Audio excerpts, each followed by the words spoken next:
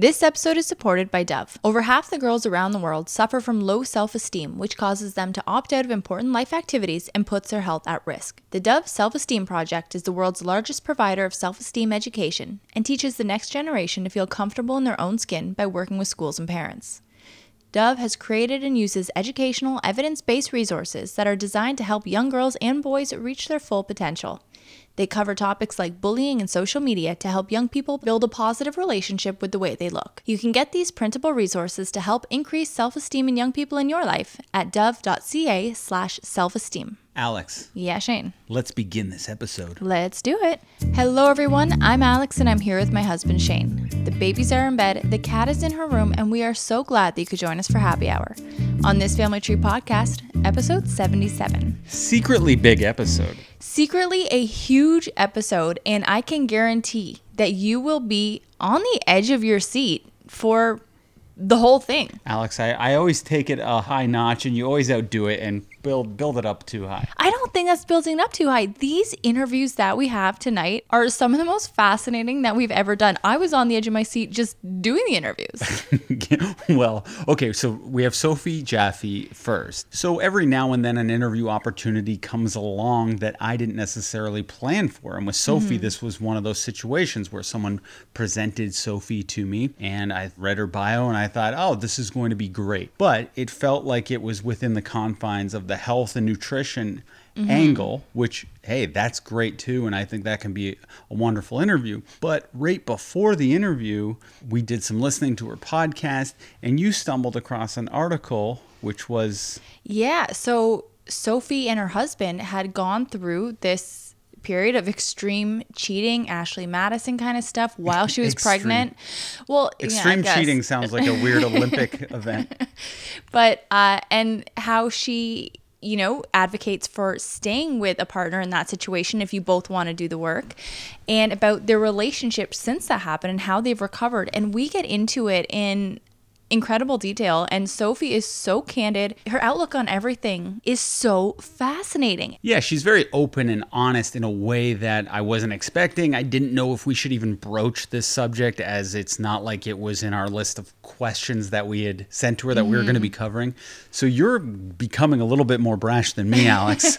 So you're like, I'm just going to ask it. So I was on the edge of my seat leading up to this moment, knowing that you were going to bring up this article about the infidelity within the relationship. So I was like, ugh. So when you ask, I get a lump in my throat. I'm like, you don't have to answer.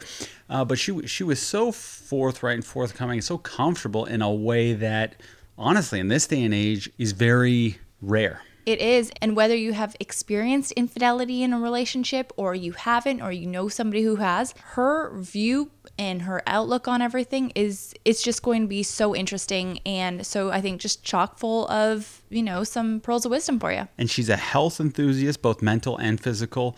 And she's very open to drugs, like drug taking, and she talks about that, and it felt like such a judgment-free zone. And that's the way I hope everyone listens to this. I like listening to different points of view. I don't think I could be a person to take drugs and derive mental health benefits from it, but the fact that she does, and there's other people out there who can, I love that. No, it's super fascinating. And following Sophie Jaffe, we have Leah Williams. She is also known as The Dearest Days. She is an Australian mommy blogger, and she has, I thought we've heard harrowing birth stories in the past, and we have. But what Leah sits down and talks to us about is, again, just a harrowing, fascinating story of birth and recovery and self-advocacy. She suffers from endometriosis, and that obviously makes pregnancy very risky. And she certainly, as you said, had a harrowing tale. And I was actually on the edge of my seat the whole interview because, one, it was late at night, because when you interview someone from Australia, they are in the future. So it was 8 at night here when we started this interview, and it was noon in Australia the following day. I'm not sure if interviewing someone at night makes me more emotional, but I had like a lump in my throat listening to this story.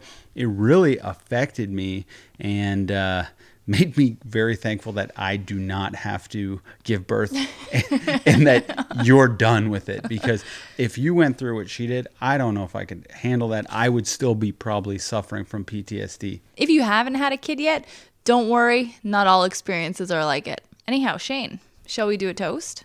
We shall, yes. All right. What do we have here?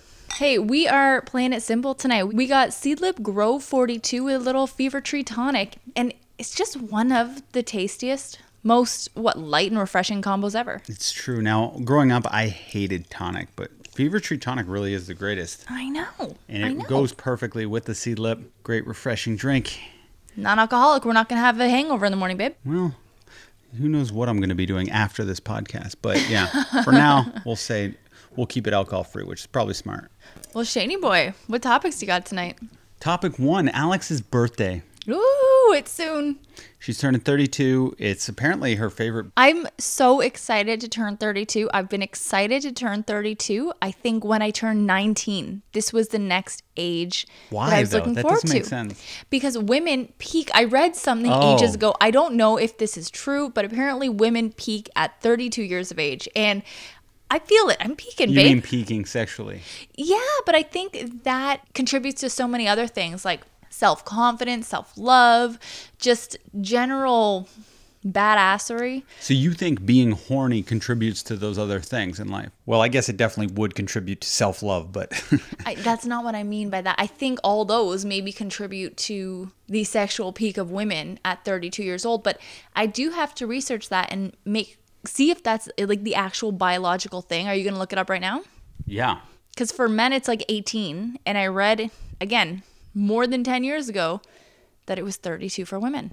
Well, what comes up on my first Google search is one study showed that women between 27 and 45 had more frequent and more intense sexual fantasies than younger or older women. Women in their 30s, typically that's their best decade because everything is just kind of, and I think this would go for men too, but everything is just kind of settled. Your friend group is crystallized, you're probably, or you might be where you want to be professionally, just different things like that.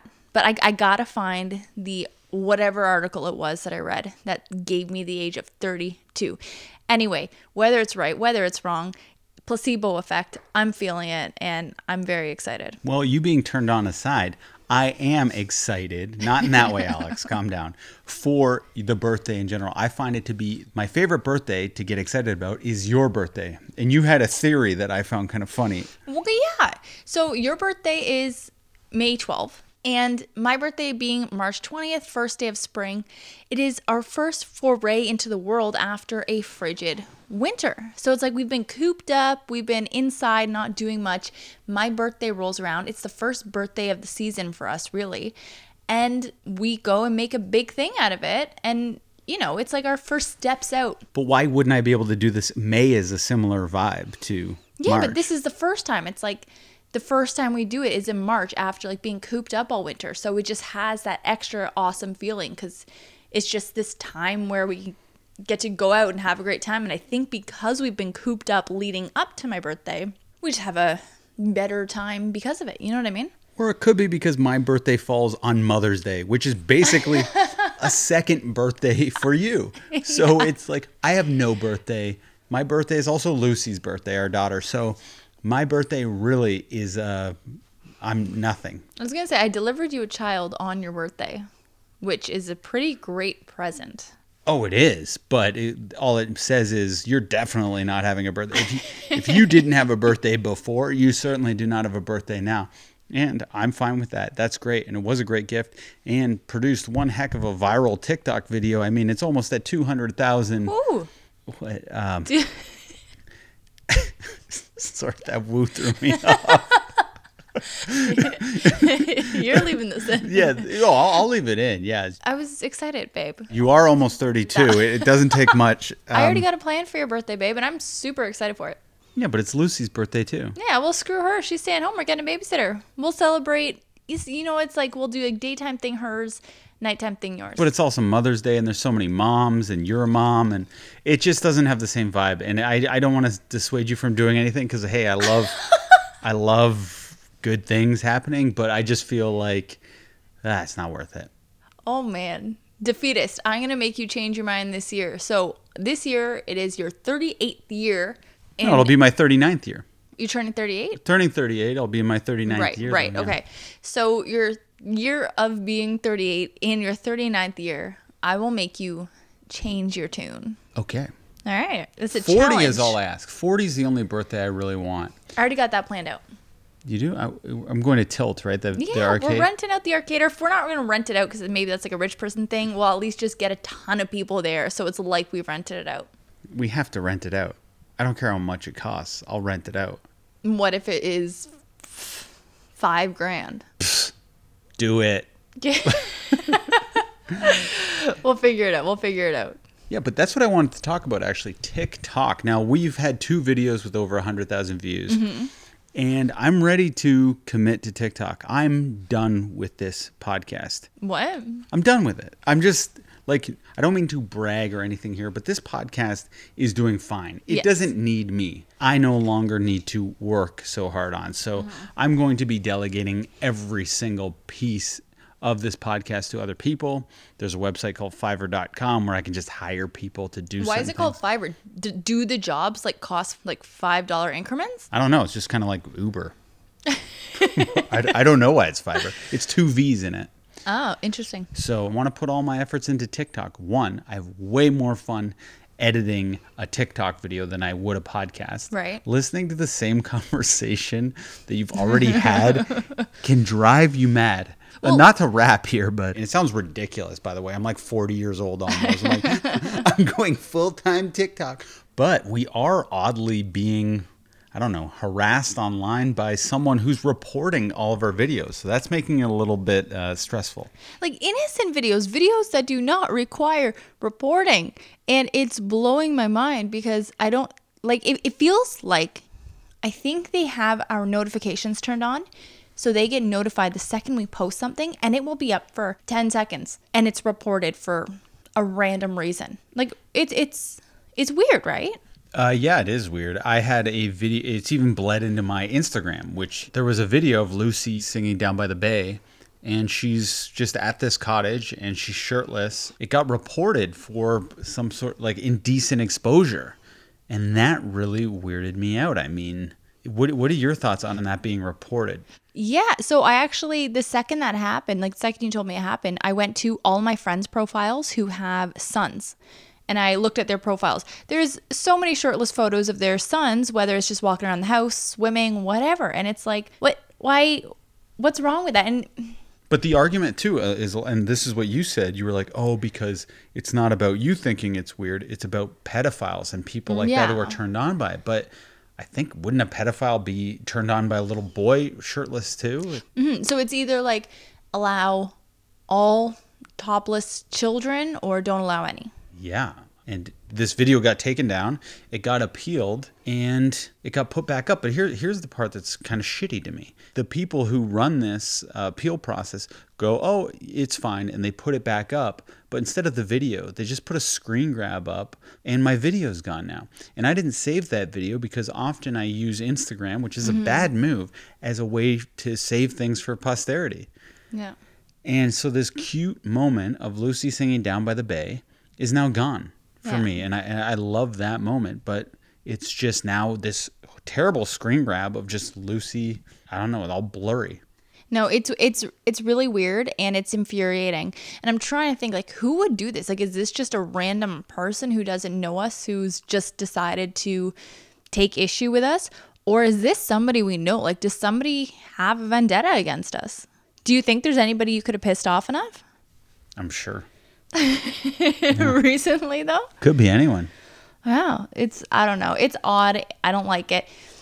Please stop doing it, I guess. Yeah, if that doesn't stop him, nothing will. Thank you, Alex. Something else that happened, Lucy has found her clitoris. Yes. And so every night we brush her teeth, Lucy takes a pee, but now she's found her clitoris and it's scared her in a way. Now she's scared to go pee. She wants to just go pee in her diaper. She's asking me a million questions about it, why it's there, what it does.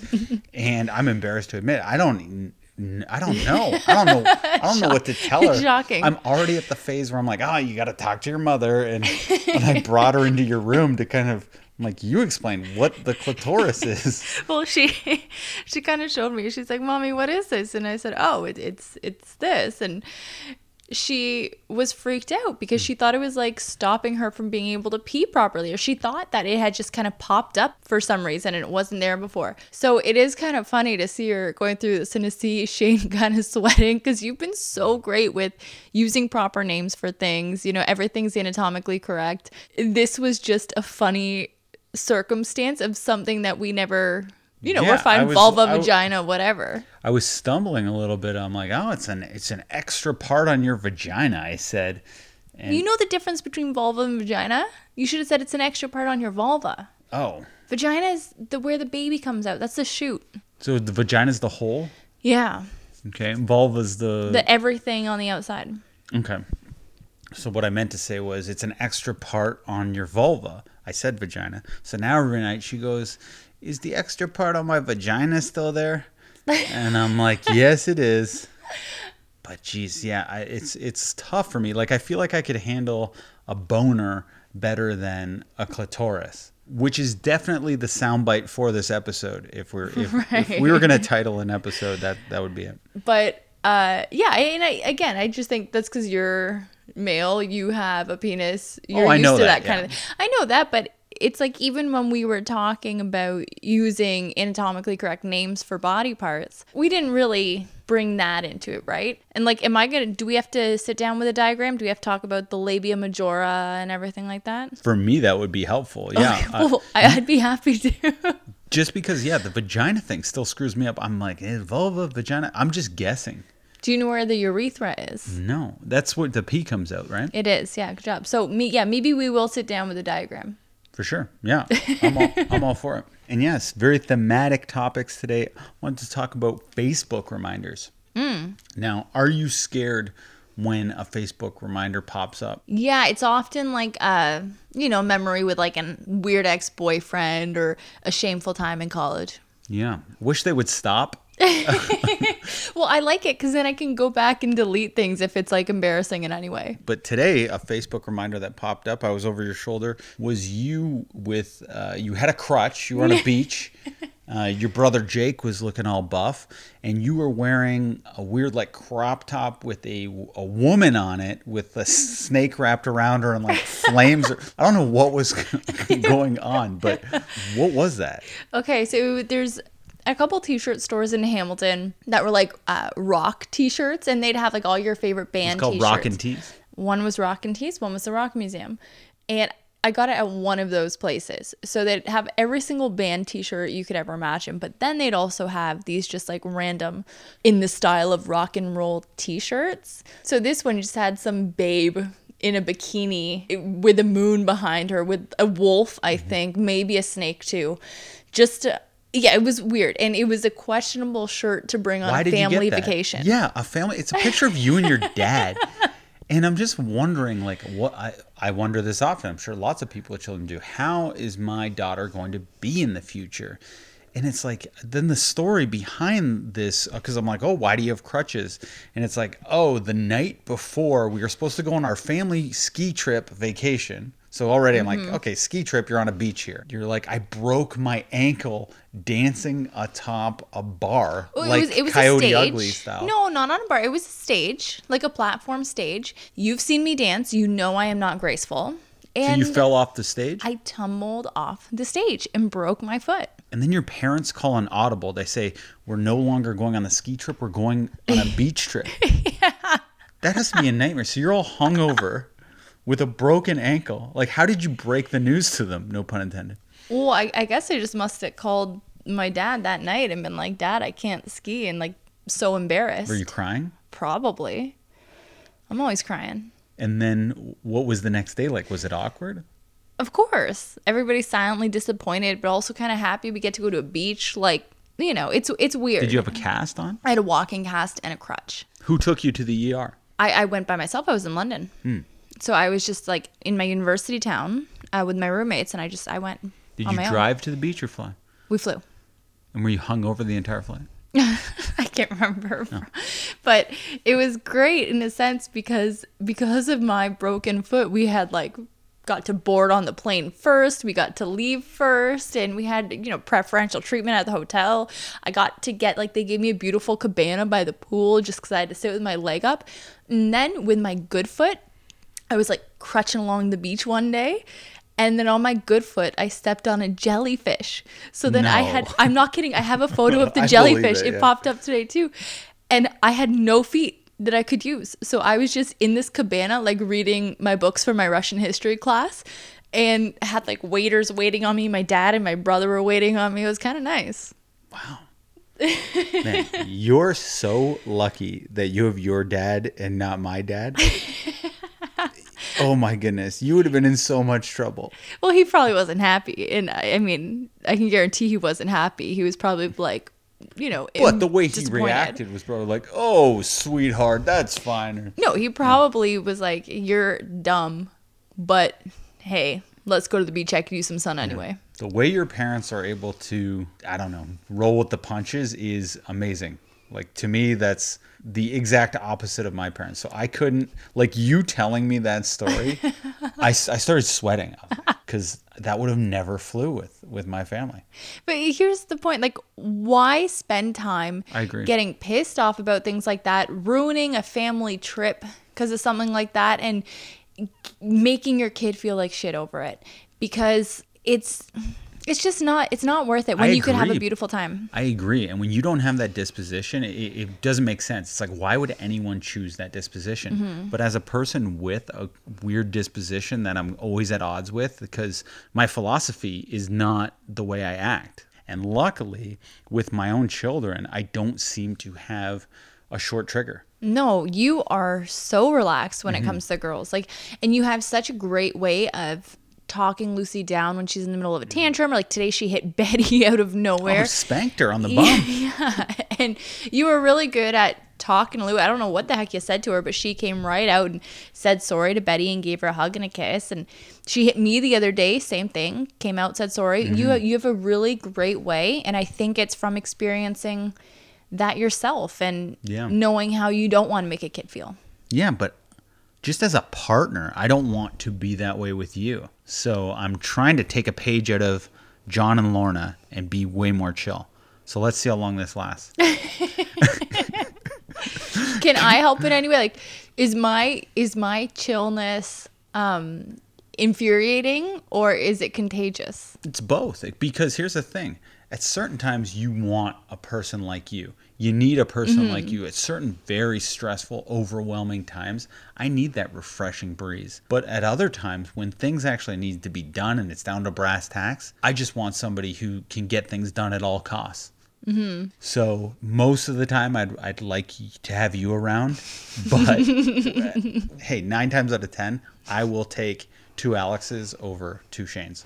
Well, I have a lot of hope for Easy Breezy Shane, and I think that this can happen. Already with the longer hair, babe, like, you are starting to look the part, and I'm feeling it. Sure. But I want you to all relax and listen to this interview with Sophie Jaffe. But first, Alex, tell us who we are supported by. We are supported by Bravado Designs. Bravado Designs makes the best nursing bras. Shane, wouldn't you say so? I would say they're definitely the best nursing bras. And do you take credit for basically telling our entire audience about how great they are? Well, it did happen because of me. I found the bra. I gave it to you. I didn't know it was going to be so great, but sometimes things work out like that.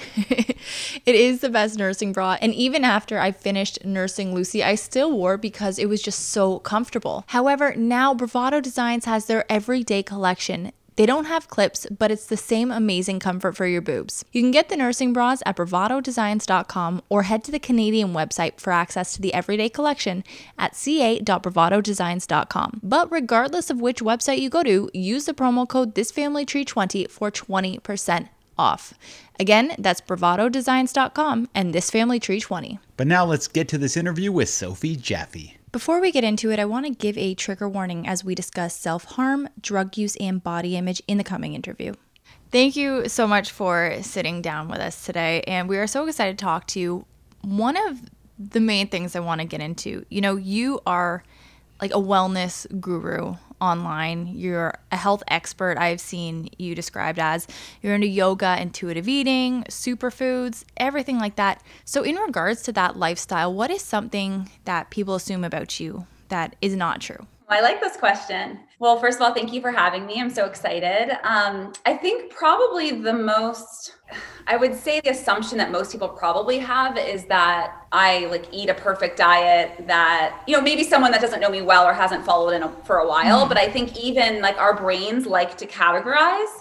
That's what we like to do, is put things in nice little tidy boxes. And so I think people assume that because I love wellness and promote clean beauty and clean eating and superfoods, and I do yoga, that I have like this perfect eating, perfect life. I don't have any problems. But most importantly, I think that people just think like, because I promote those healthy things, that I'm just like the healthiest and I never cheat or have, other cravings or eat fast food or any of those things. And that's just not true. You are this big person in the wellness and fitness world. Why? Where does that start? Like, where did that journey start with you? Were you always into this, or did you lead ever a different kind of lifestyle? Yeah. So I've been in the wellness world since I was 18. I mean, I think I've always been really interested in health, wellness. My mom's a holistic nurse practitioner. I grew up on the East Coast. I was only given homeopathic medicine when I was sick. She loved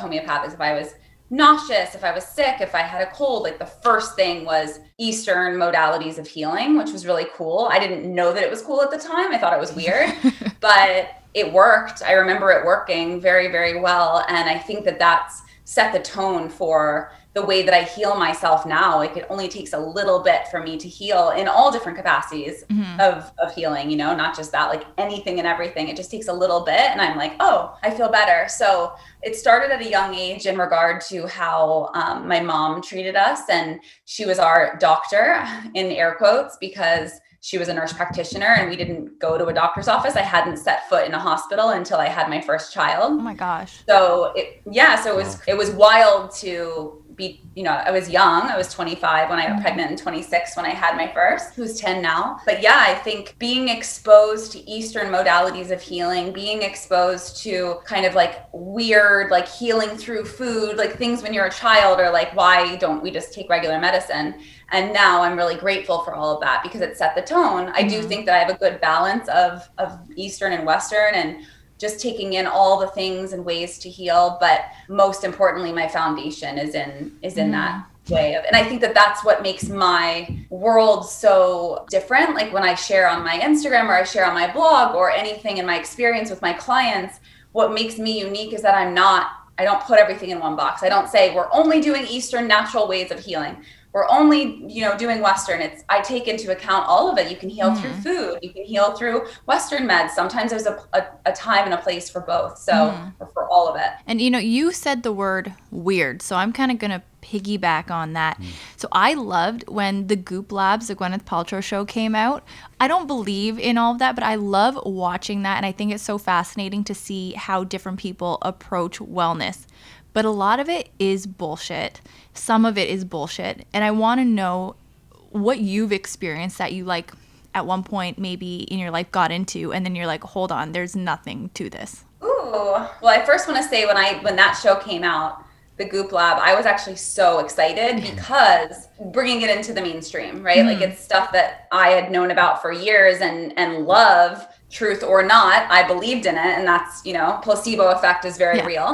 And I was just really grateful that she was putting that information and content out there because I think that our world needs to have more of a normalized opinion about those types of weird things, again, in air quotes. Like, have you ever gotten into a health trend that was bullshit, like snake oils or I don't know, things like that? I think that first of all, I want to say this up front is that I don't think there's a one size fits all for anyone. I think that the worst thing we can do for our bodies and minds and souls and spirits is just like carbon copy what someone else does and think that that's right. I think we all have unique blueprints, mind, body, physical, all of it. And that what you do for your health and your healing is different than what's going to work for me. So I want to say that right off the bat, because I think we all try and just like emulate what other people are doing, and we compare ourselves, and that's actually just such a negative cycle to be in. And then we're not tuning in to our own innate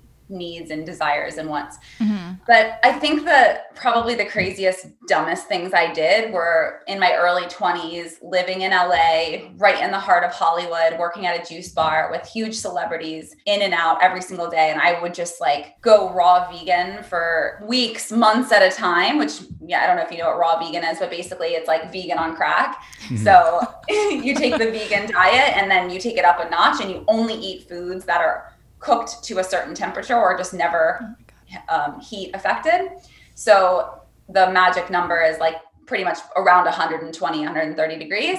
And you don't want it to be above that. And it's just like a not very realistic way to live, especially as a parent. So it obviously dwindled away quickly, but I think it sucked me in. And it's, again, like we were talking about in the beginning, putting yourself in a box and thinking that like that's the way it has to be. Like I was crazy. It made me psychotic. I was like, am I allowed to have tea? Like tea is one of the most healthy, beautiful things in the world. And literally I remember looking through my book like a psychopath, like, can I have tea? Well, it's above that temperature. Like it consumed me. And anything that consumes you to that level, whatever diet it might be, whatever thinking, meditation, can be the most positive thing. If it's consuming you, then I don't think it's a healthy thing. Do you think you got into that initially to look a certain way, or was it to feel a certain way?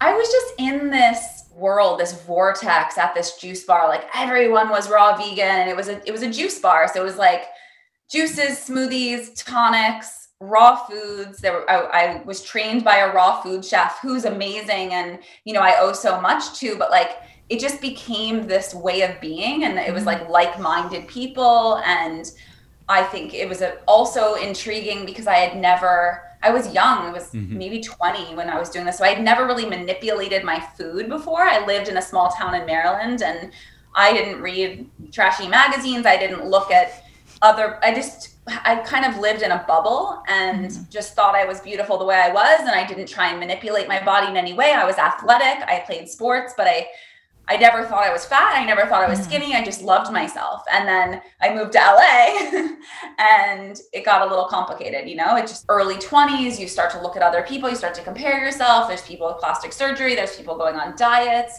And this is true anywhere, but I think it's especially heightened here. So it was a mixture of all of it. I think it was a curiosity at the age I was, being early 20s, like, oh, so I can eat less or I can eat more, and I can manipulate the way I look, and then I can work out more. And, just having this control that was a newfound control and enjoying it a little bit. It's kind of like this dark, like, ooh, it's like your own little dirty secret, And so I think like controlling in that way, what started out really innocent, just because I was around these amazing people and they all loved it and they all seemed to be beaming with energy. And then the more that I did it, the more energy I felt. And so I think it's a mixture of all those different things. But then at a certain point, like I said, with like looking up if I could have herbal tea, it just became ridiculous and obsessive. So I assume none of these raw vegans were even drinking alcohol then.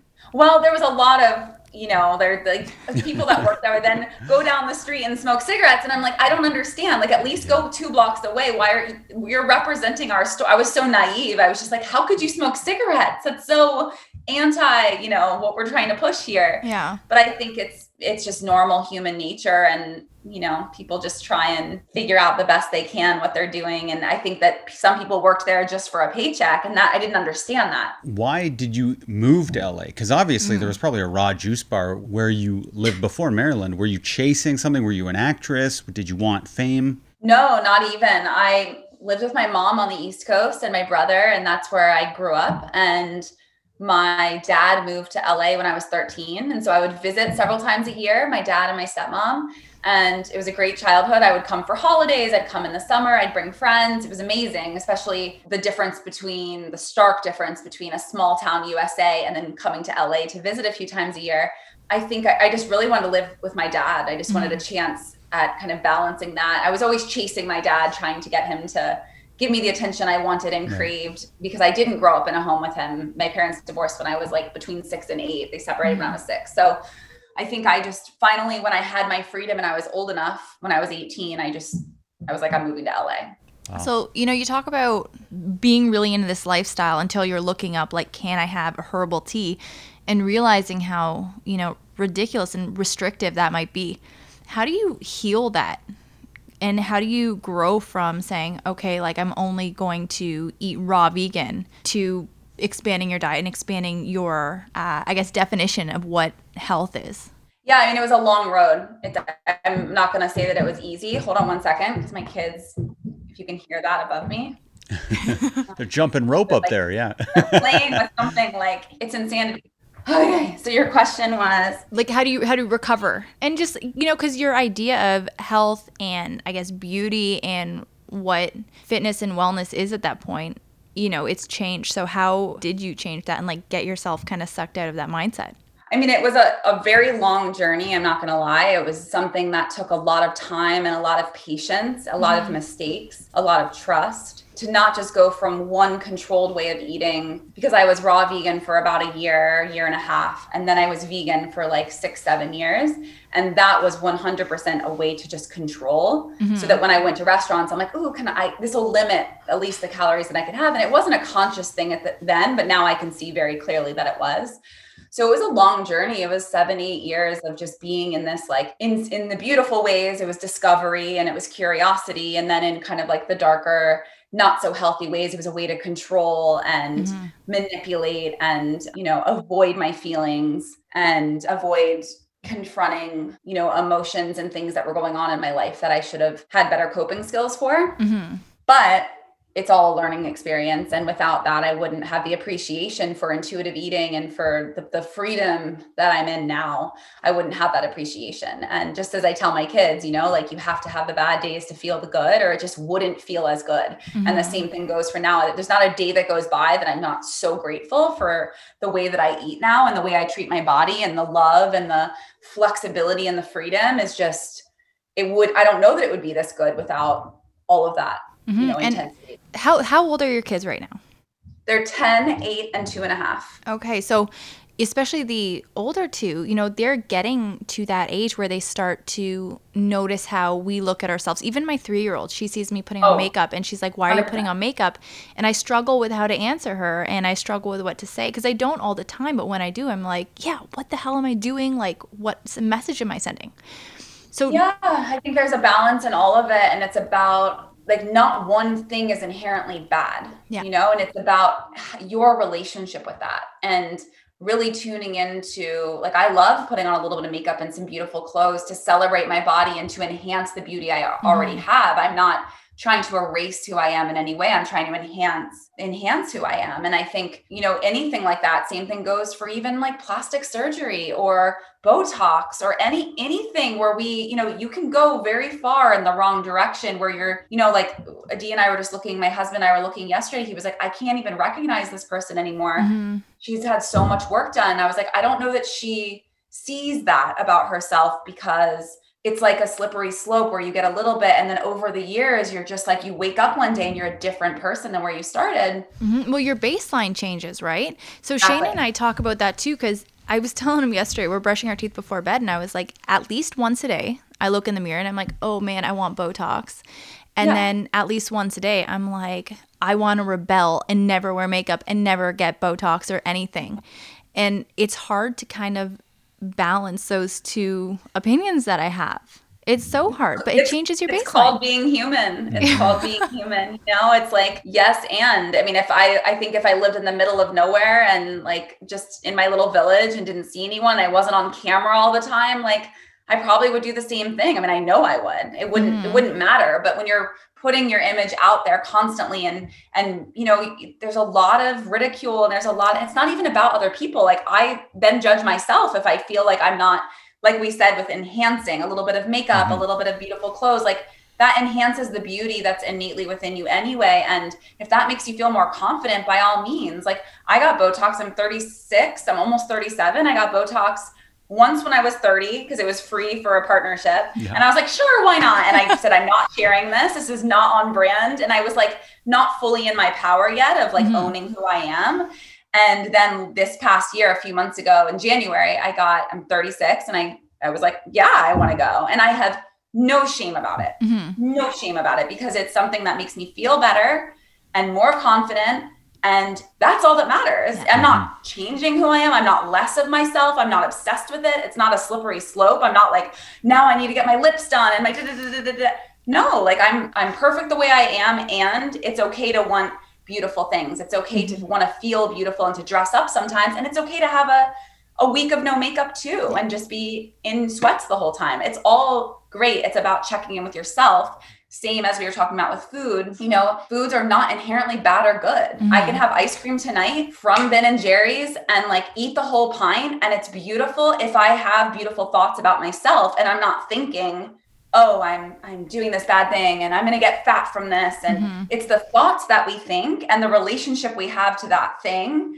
And when I want ice cream, I'm going to own it and be like, we're all having ice cream or I'm having ice cream and own it and embrace it and love it and feel it. And, and that energy of loving and accepting it in that way is so much more profound. And that's the energy in which you're absorbing it, it's not about the food. It's about the way that you're talking to yourself and the way that you're absorbing it by having that thing, whatever it is. Like even the Botox, same thing. It's like, I don't even think of it as a poison. I'm just like I do lots of back to that very first question of like, what are assumptions people make? I think that a lot of times in wellness, you put people in a box and you just think like, they're perfect. They don't do anything wrong or bad. And like, no, I own it. I love doing recreational drugs. It makes me a better wife and a better mother and, all safely, of course.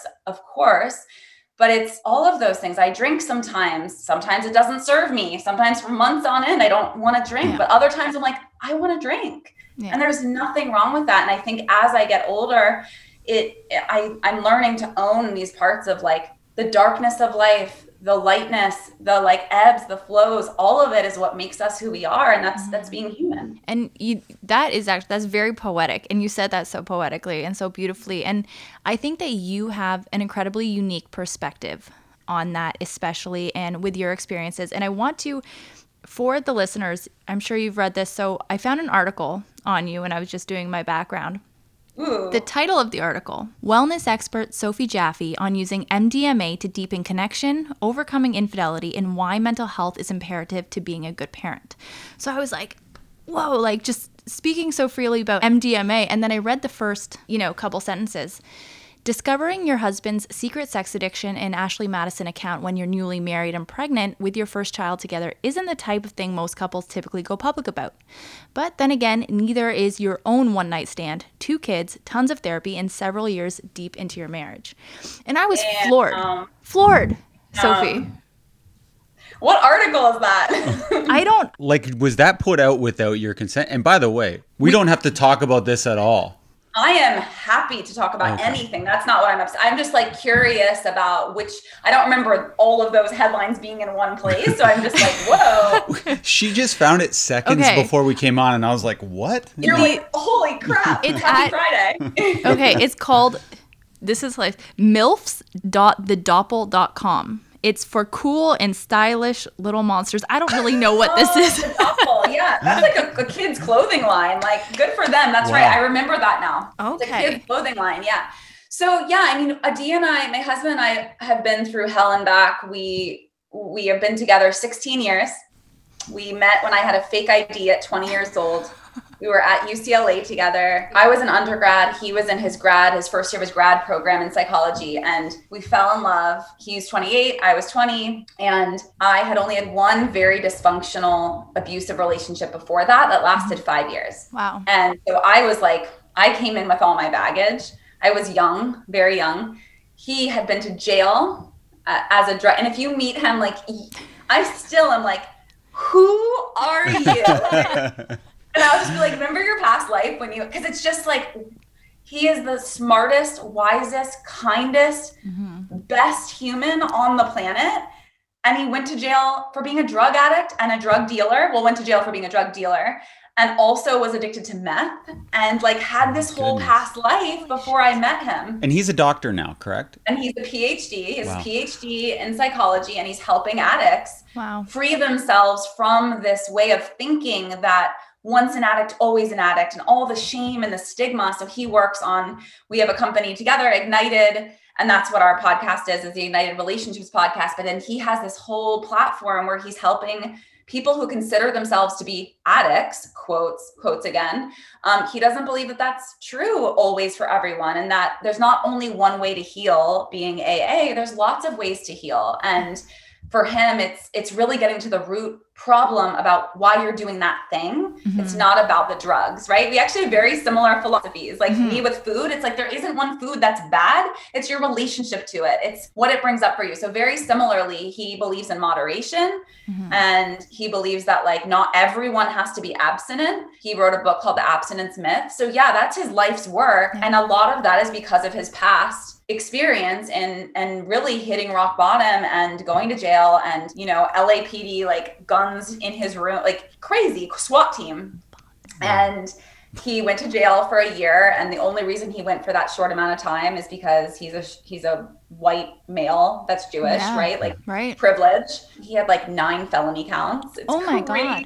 It's Oh crazy. my goodness. And so now all of that's done and gone. It's been expunged. It's no longer, but it's part of his story. It's part of who he is. And it's part of what made me fall in love with him. And he told me right off the bat about it all. And he's like, this is the point where now you leave. Like every woman then just leave. And that's I'm like, scary. I'm like, no, I'm here. That's beautiful. That's your story. And that's why you're so magnetic. And that's why you're going to, like, he wakes up in the morning with so much just inspired energy pulsing through him. Like I thought that I was like a lively, excited, optimistic person. Like then I met him. He's just on a different level because he's living in his dharma and his truth so much so.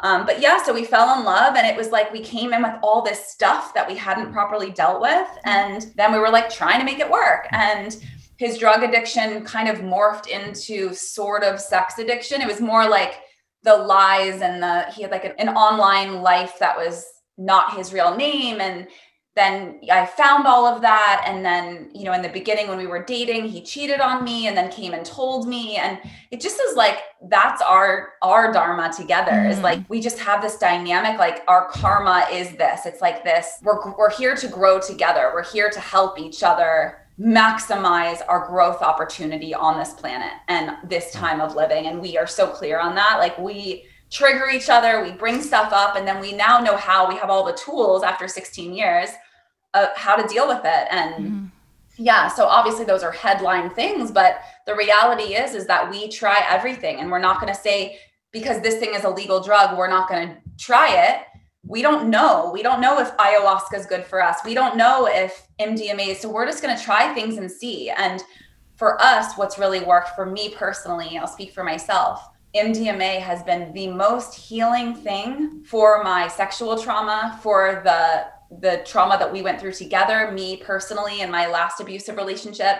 The amount of growth and healing and connection that we had, just he and I, in one session of doing MDMA is like, no exaggeration, 200 therapy sessions. It is equivalent to that. And to be able to drop in like that, you guys are parents, you know this, to be able to drop in, like the most powerful thing about this drug is that when we land, when it hits us, there are no responsibilities, there are no children to worry about, there are no anxieties, all the insecurities that I may have built up or walls around me because I have to be this like person who has it together, that all goes away, and we're just two people who love each other. Yeah. And that's where we get to start the conversation. So it's profound, it's powerful, and it's our medicine for now. I don't know that it's always going to be, but it's what served us for the last 6 years, probably. My goodness. I'm so jealous of you. I tried MDMA once and I just fainted the next day. And I just hit my head on the ground and woke up like barely conscious. And someone actually slipped into my drink unbeknownst to me. Well, there you go. So the biggest thing with any of these things is intentionality, is the intention behind it. So when we go into it, it's like a ceremony, like for sure, it's like a ceremony. We set intentions, we share them with each other. I like days before it, I'll cleanse my body. I'll get like IVs and B12 shots. Like it's a ceremonial process where like it's an honoring of my body, of our like joint space and of his experience. And then we get to have it together. And we sometimes do it with a group of friends. We sometimes do it just the two of us, but it's always something where we don't regret doing it ever. And I think that part of being slipped something like you were, that takes the intention completely out. You have nothing, you have no control over it. And you have no, just without the intention, it loses its magical value, because then you wake up unconscious. Like it's just like completely. Don't get me wrong. I still had a great time during it. It was just waking up. It was like all my serotonin was taken from my body. And I used all my happiness for like 2 months in that one night. And then I was just down. And that's true. Yeah. And if you go into it knowing on May 1st, I'm doing this thing and we're having the ceremony, then you get to prep your body for weeks ahead of time. So you start taking certain, 5-HTP ahead. Like there's all these things you can do, just like anything. If you know you're going to have this thing and how it affects your body so strongly, because that happens to everyone, you then prep your body going into it. And then you help your body afterwards with really nurturing foods and grounding foods and 5-HTP and B12 and all these things that help boost your, you get more rest, you schedule, you take off work for 3 days afterwards, like all the things to cushion you instead of like back to business as usual. Right. Man, I have a million questions for you. Like just hearing you talk, like this is one of the most interesting things I've ever heard, what you just said.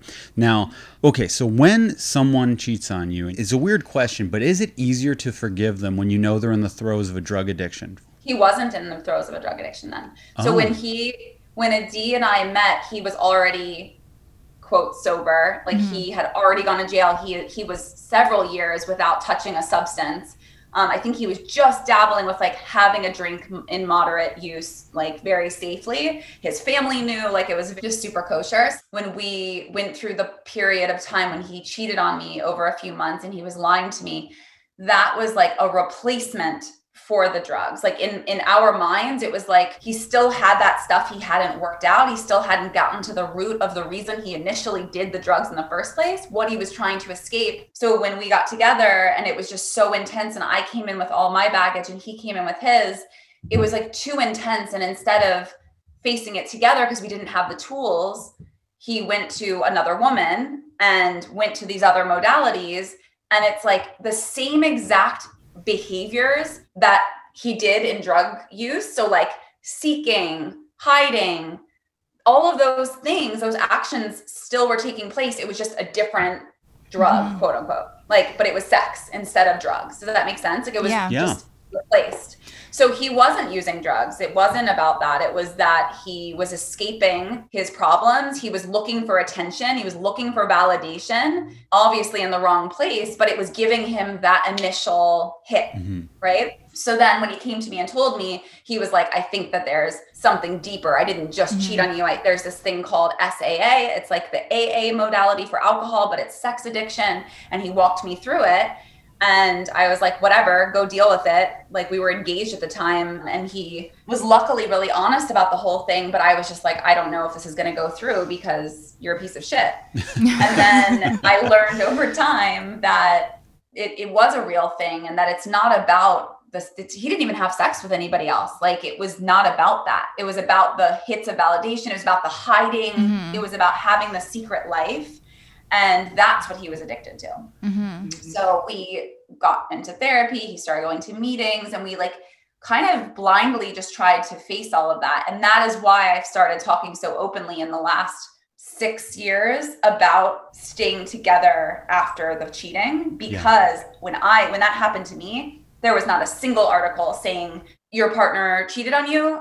Here's reasons that you could stay or why you would want to stay, and that there is hope. There was no hope. To me, it was like, I need to hide this. This is embarrassing. Yeah. This is like, if I stay with him, I'm a piece of shit too.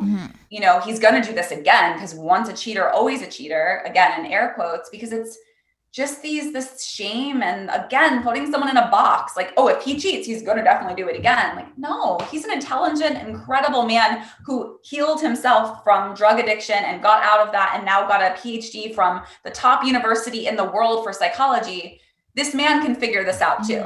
And so together we figured it out in partnership. It wasn't something he could just do on his own. It's something that now was our problem. And so once I stepped into that role of like, oh, where's my responsibility in this? Because there's something about our interaction that's bringing this out in him. Just like me triggering him in little ways and pissing him off, it's the same thing. It's the same little triggers that we create together. That if he were with someone else, he may not have cheated on them, but I came in with all of my baggage, and that's what created this beautiful, perfect storm. I definitely believe in the power of change and forgiveness and everything that you're talking about right now. But I feel like if someone had a degree in psychology, I might be like, oh, are they using this against me? Are they gaslighting me? And am I being fooled more than if they did not? Did that ever cross your mind? Like, he's so intelligent that he is manipulating me and using all of his knowledge to turn it against me. No, just because he's such a good human.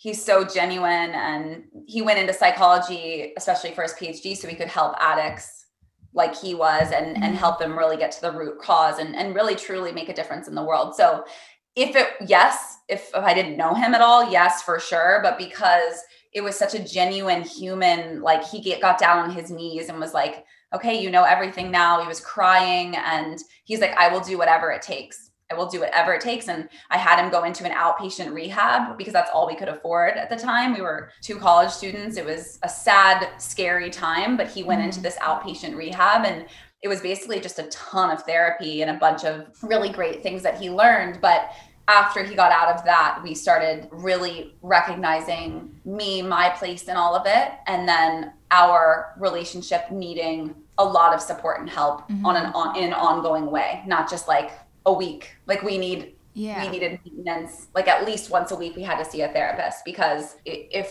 we were going to stay together after all of that, it meant we really needed to do it right. So was that the like Ashley Madison thing that article was talking about? Yeah.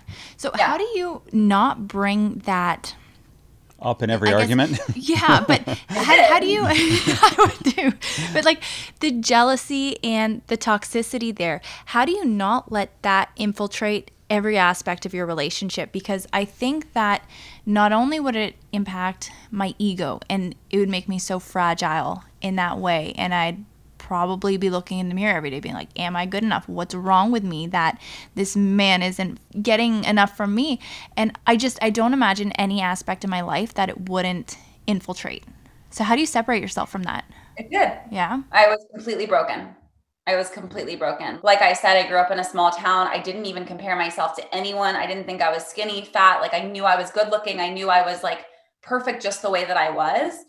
It flipped my world upside down. If you told me the sky was pink, I would have been like, cool. I'm not surprised, because I was completely flipped upside down and it rocked my world. So everything from my insecurities to jealousy to like, we had to make the most intense boundaries so that we could feel safe, so that I could even go somewhere away from him and feel like he wasn't going to do something. It was insane. So we had to work with a therapist to create boundaries that made us feel safe. So for several months, I want to say maybe even a year or two, he wasn't allowed to speak to his female friends. He wasn't allowed to text message. He's still to this day, it's been like 10, 11, 12 years. He still will not text a woman just directly. He'll 3-way text us, because that's just the thing we do. And it's just, we're in this place now that we're in this radical transparency, but it took a while to get there. And he always had friends that were women. He was raised by his mom and his sister, he was in the psych department. It's like 90% women. He always had female friendships and relationships. A lot of them were sketchy, and a lot of them were like part of his drug world, and they were strippers, and we were just like, all of them are gone. Yeah. We're starting at square one. And we did. And it was a slow road. I mean, there were days when I would like be upset for hours because he would look at an American Apparel ad on a billboard. And I'm like, what are you looking at? We'd get into a fight because the waitress looked at him sideways. Like it was insanity, like beyond insanity. We were in shambles. And there were nights when I would just obsessively like stalk these women and like just try and like cut myself, it was just like I was in it. And I had, again, you have to go to those dark, low moments so that you can then rise. But I had to go in deep, and I had to fully understand. And for me, it was like, I needed to like feel in my bones what he was going through so that I could find some sort of compassion. Because without that, without just being like, okay, you go handle it, I would have forever been jealous. I would have forever not understood. I would have forever judged him and been really mean-spirited about it, which I was for a long time. And for a while, unless we were doing an MDMA ceremony, I was definitely like, didn't trust him fully. It took a long road. And I remember sitting in therapy and I'd be like, okay, I trust you now. You're out of the doghouse. And my therapist would be like, I don't think he is. I don't think you are. I think you're just saying that. I'm like, I was trying to will it. Yeah. But there's certain, like, sometimes it just takes time. I could do all the work in the world. He can do all the work in the world. We can do all the ceremonies and all the things. At the end of the day, sometimes you just need time to heal. And that was the part that I tried to like force that I couldn't. Okay, Sophie, we're just going to take a quick break to let our listeners know who we are supported by. Seedlip, the world's first distilled non-alcoholic spirit. Crafted without alcohol, sugar, or calories, Seedlip Spirit solves the dilemma of what to drink when you're not drinking, whether it's for the night, the month, or forever. And every time we do a podcast and anytime we want to unwind without the consequence that sometimes can be associated with alcohol, which I'm talking about a hangover, we reach for our Seedlip and we never regret it. Yeah, and as a non-drinker, it never feels good when your only options are water, sodas, or sugary mocktails. But now you can skip the booze without feeling left out when it comes to your social life. And whether you prefer punchy citrus flavors, aromatic spices, or savory herbs, Seedlip offers a drink for every type of drinker. It's crafted using a bespoke process, including traditional copper distillation of botanicals, and each of Seedlip's 3 variants, so Spice 94, Garden 108, and Grove 42, which we had tonight, are alcohol-free and have their own unique flavors, which pair so perfectly with a splash of tonic. The majority of the drinks that I make come from the Seedlip cocktail book, which you can check out, or you can check out some cocktail inspiration on their Instagram account at seedlip_NA. So head on over to seedlipdrinks.com or .ca and use the promo code ThisFamilyTree10 for 10% off your favorite non-alcoholic spirit. This is available in Canada and in the US, and again, that is seedlipdrinks.com or .ca and ThisFamilyTree10. But we are also supported by My Breast Friend. My Breast Friend is the #1 choice of nursing pillow for millions of parents around the world who nurse their babies. And that is BREST. Where's the A? Ain't no A in this breast. But for more than 25 years, My Breast Friend's patented wraparound design has supported people in over 40 countries and thousands of birthing hospitals to support successful nursing. Even Shane used it for a time. Even me? Even you. What do you mean? Well, you don't think I can handle a breast pillow? No, I mean, you used it and it helped you successfully nurse Lucy out of a bottle. I was using My Breast Friend when you were in the womb. I am 6 years older than you, by the way. Lactation consultants around the world credit the pillow for helping parents achieve longer and more comfortable feeding cycles than they thought possible. It's simply the best, most supportive choice for successful breastfeeding. You can purchase My Breast Friend online at buybuy.baby.com, target.com, walmart.com, babylist.com, and amazon.com. But now let's get back to our interview with Sophie. Speaking of radical transparency, you're doing these MDMA ceremonies. Now, when I was growing up, alcohol, and I'm sure it still is, was normal for parents to drink alcohol. And my parents were open with me that they were drinking alcohol. Mostly my mom. My dad didn't really drink, actually. For you, you have a 10-year-old. If he comes to you and asks about drugs, are you like, hey, mom and dad do it, but I don't recommend it? Or do you recommend it at a certain age? How do you handle the drug conversation? We're just like sex, just like anything. We will 100% sit down with them and talk to them about all of this. Mm-hmm. Our boys are super pure. They go to a Waldorf school. They're not exposed to anything. Like our 10-year-old is like America's 3-year-old, like in terms of, he's so smart, he's so wise, but just in terms of purity, like he's not flirting with girl, like none of that. It's just, he's just a very sweet old soul. So when he's developmentally mature enough, we will 100% sit him down and talk about all of this. Weed has come up. So marijuana has come up. It's legal in California. Mm-hmm. And my mom has smoked, my birth mom, for as long as I can remember. It was a really shameful thing for me because she hid it and I could smell it. And it just was very triggering for me because of the secrets, right? Mm-hmm. So, I mean, I want to just preface this. I would hope that everyone's assuming this anyway, but we have never used any of these types of drugs, especially the illegal ones, in the home. Yeah. And never when the kids are around. We do a staycation in a hotel, or we go rent a house and we're with friends and our kids are happily with our family or friends, like babysitters. They are never around for this kind of stuff. And I would never want that. especially because of the feeling I felt as a kid with my mom hiding marijuana use. And it was illegal then, but regardless, it was just this secret she had that I knew about. And I would ask her and she would kind of like beat around the bush, and it didn't feel good. And so I always felt like this anger towards her and hate towards her because of that. So flash forward to now, I feel we talk about marijuana, that there are some plants that people smoke. Mommy sometimes likes to smoke it or take it in like an edible. These are not good for kids, just like alcohol. They give you different feelings. So I have talked about that because organically it's come up, and they see us drinking sometimes with friends, and they see us, being extra giggly. And so, I'll explain that, but I don't smoke in the house. I don't smoke outside the house because I don't want them to have that association of the smell. And it's usually like once they're all in bed safely that we'll have a little bit, just like you would have a drink, like same idea with smoking weed, but never illegal drugs in the house or anything. But yeah, we've had that conversation about alcohol and weed with the kids. And I think other recreational drugs like mushrooms and MDMA, I'm sure that will come up at some point. But again, I think for these kids, given the way that they're growing up, it'll be a while. It'll probably be like 15, 16 until we actually do. And I think we'll cross that bridge when it feels like it's time, right? Like we don't have to have a sex talk with my fourth grader right now because he's not even, he's not there yet. Yeah. Like if he like stumbled across a porn on TV, like that would be a time to have a talk so he doesn't learn from the TV, right? We want to have these open conversations.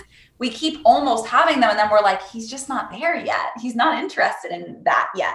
So I think all of it, the way that I parent is very intuitive. And I think that this will be the exact same. It's when it feels like it's the right time, we will 100% have these conversations. Now, being as open and honest as you are opens yourself up to a lot of online hate. Do you just have the toughest skin in the world, or how do you handle it all? Because I mean, you were a vegan, then you switched out of veganism, which that's going to make like a whole cavalcade of people come after you. And then you're this health person, but you also openly do MDMA, which you're going to be called a hypocrite and all these things. How do you handle it? Well, first of all, I'm not a hypocrite because I'm radically transparent about everything. There's nothing that anyone can dig up and find that I didn't put out there myself. Yeah, but they're going to call you that. They're going to want to find ways.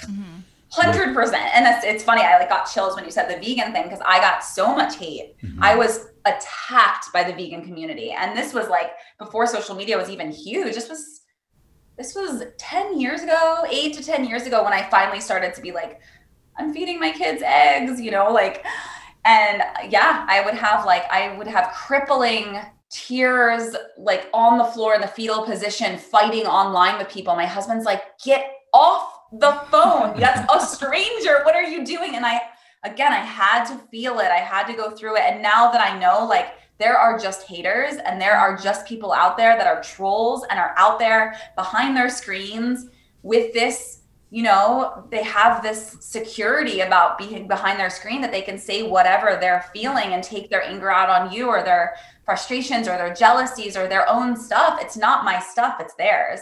So for me, I'm also politically very active, and I use my voice as a social activist as much as I can. And that also comes back to bite me because I am outspoken. But I just know that, I can give it a minute and I can kind of feel if the person's really there to have a conversation. I am here for a conversation. I am here to learn something new, to make mistakes, but I'm not going to be abused. And I refuse to open up my like intimate world to someone who's going to then come in and be abusive. So I block people very happily. I will block someone if they cross a line. And, if it's a privilege for people to come into my world and for us to share so intimately. It's not easy to share that intimately. There are many podcasts that Adi and I have done or articles I've written where I had such extreme anxiety afterwards after releasing it. But then the floods of goodness come through of like lives we've changed and marriages we've helped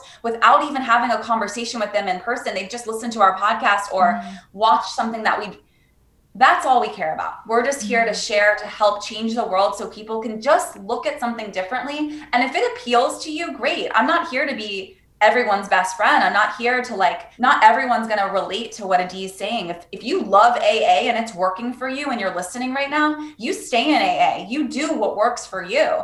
If you don't do any recreational drugs and it makes you turned off to hear this stuff I'm speaking about, great. This conversation's not for you. There are bits and pieces of me that maybe you'll like, and there are bits and pieces that you may not. I'm not meant to have everyone love me, and same goes for if you're listening. So I think learning that over time and realizing that I'm doing all of this, I'm sharing openly so that it can affect that one person whose marriage it may save, or whose like healing journey it may affect, where like they've done all the therapy in the world and they just can't get over this thing that happened to them when they were raped at 13 or whatever. Like, I know what that feels like. And I also know that putting things in bad and good is not going to help anything. It's being open-minded and curious about the world at large and not putting things into boxes, and just remembering there is medicine in everything for someone.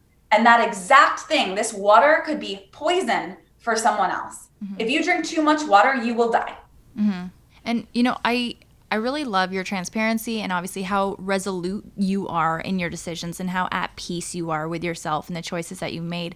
And you mentioned, like, if we can save somebody's marriage. And I realized I never got that final, I guess, a question that I had for you in regards to that whole thing. And whether you do feel at peace now in your marriage, and, you know, what you could tell other people, because you mentioned that you couldn't find a damn article about staying together after cheating, and that's why you speak out about it.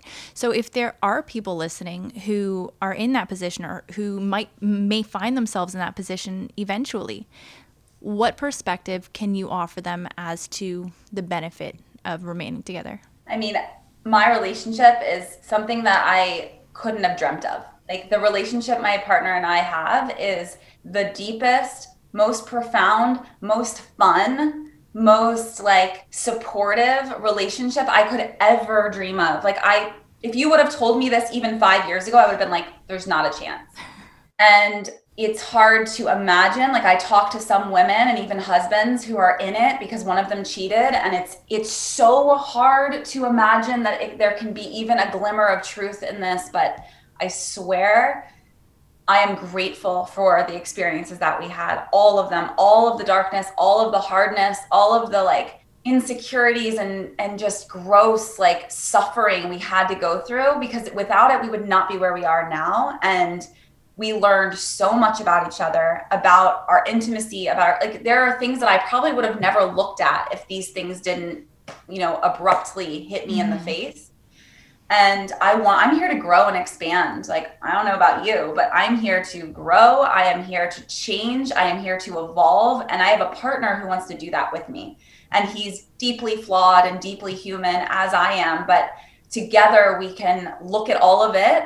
And when one of us is feeling off, the other one can bring the other one back again. Like, it's so crazy. I don't know if you guys have this, but like, when I'm in a dark place and like feeling a little blue, he's in a great place. Like, it's not a coincidence, right? It's like perfectly balanced. When he's feeling a little down and sickly or whatever, like, I'm really strong and I bring him up and I keep the family together. And it's that same dynamic. And I truly believe Marianne Williamson says that you are placed with the relationships in your life, especially the ones closest to you, for the ultimate learning experience, for the ultimate mirror, for learning, for growth. And that's what I believe, is you're put with a certain person for that reason. Now, if your partner's not willing to work, if something happens between you two and one of you decides that you're done, you're out of love, or you just don't have the fight in you, you're like, I just don't want to do all that therapy and all that work and that self-discovery, I don't really feel like doing that, then it's not going to work. Yeah. But if both people are ready to like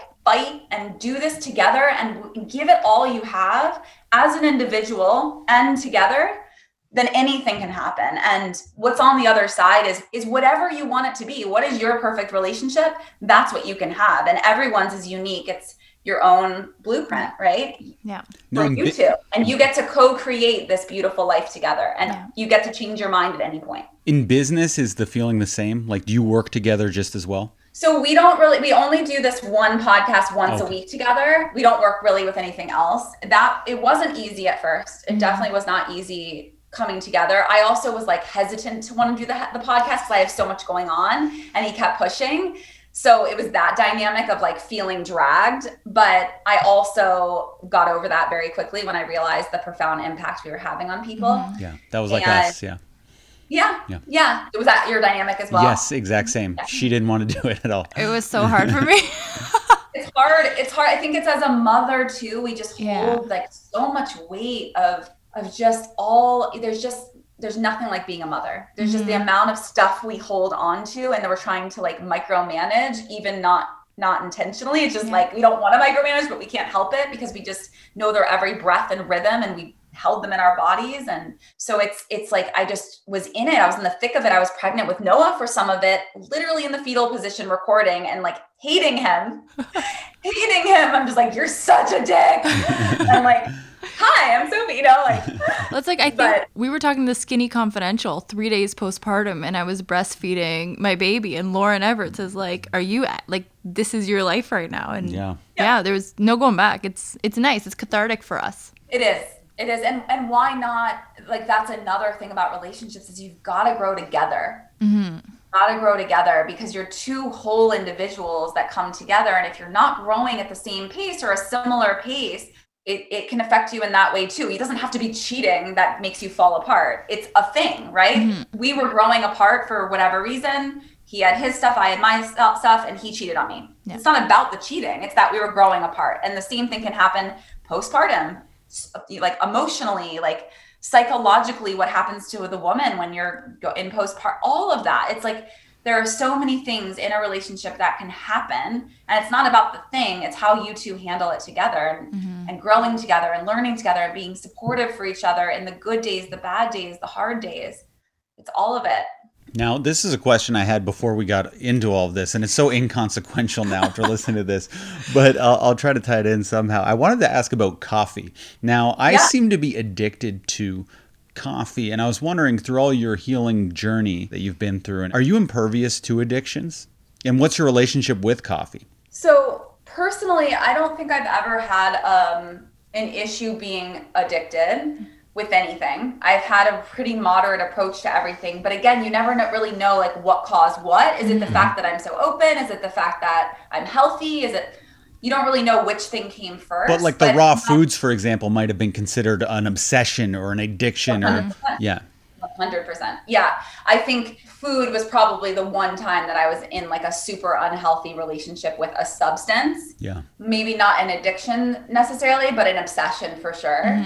I think with coffee, personally, all the education I've had about it, all of the research I've done on myself and obviously like in the world, coffee it's a really great, it can be someone's medicine and it can be someone's poison, right? And so for me, I can't do black coffee. It's just too intense of a drug for me, right? Like if I give you 3 MDMAs, you're going to pass out.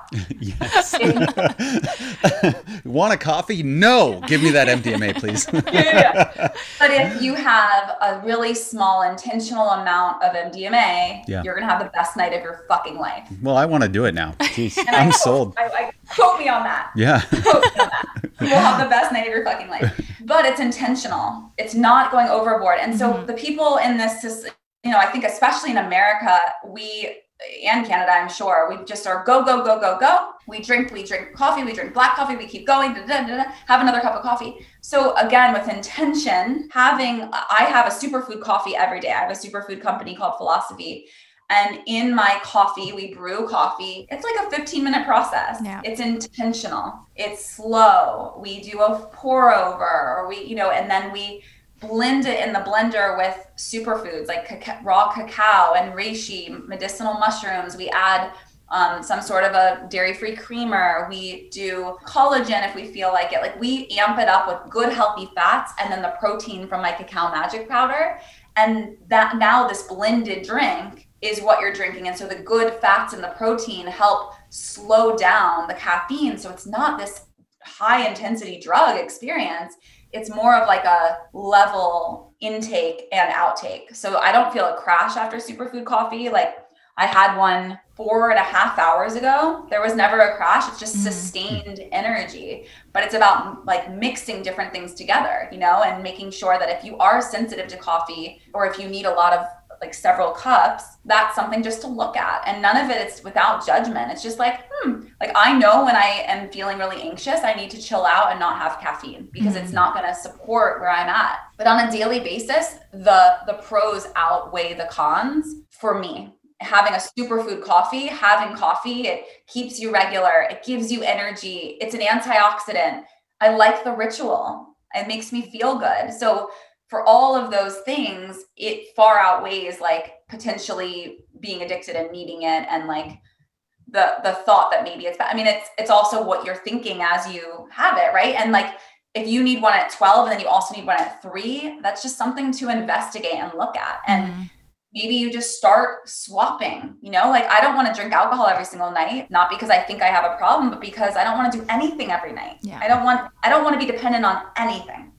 Right. And so with coffee, it's the same thing. It's like, if it's integrated in like a ritualistic, beautiful way, and you're not like, ooh, chasing that thing, then it's all good. Like what there's, how many cups do you think you have? I tell myself 2, but it's probably closer to 3.5. And like, what's something that you could see yourself swapping out like in the afternoon? Like, do you love like raw chocolate? Well, as a joke, I was going to say MDMA now because you've really got me on it. But that's not going to give you the effect you want at 3 p.m. in the afternoon.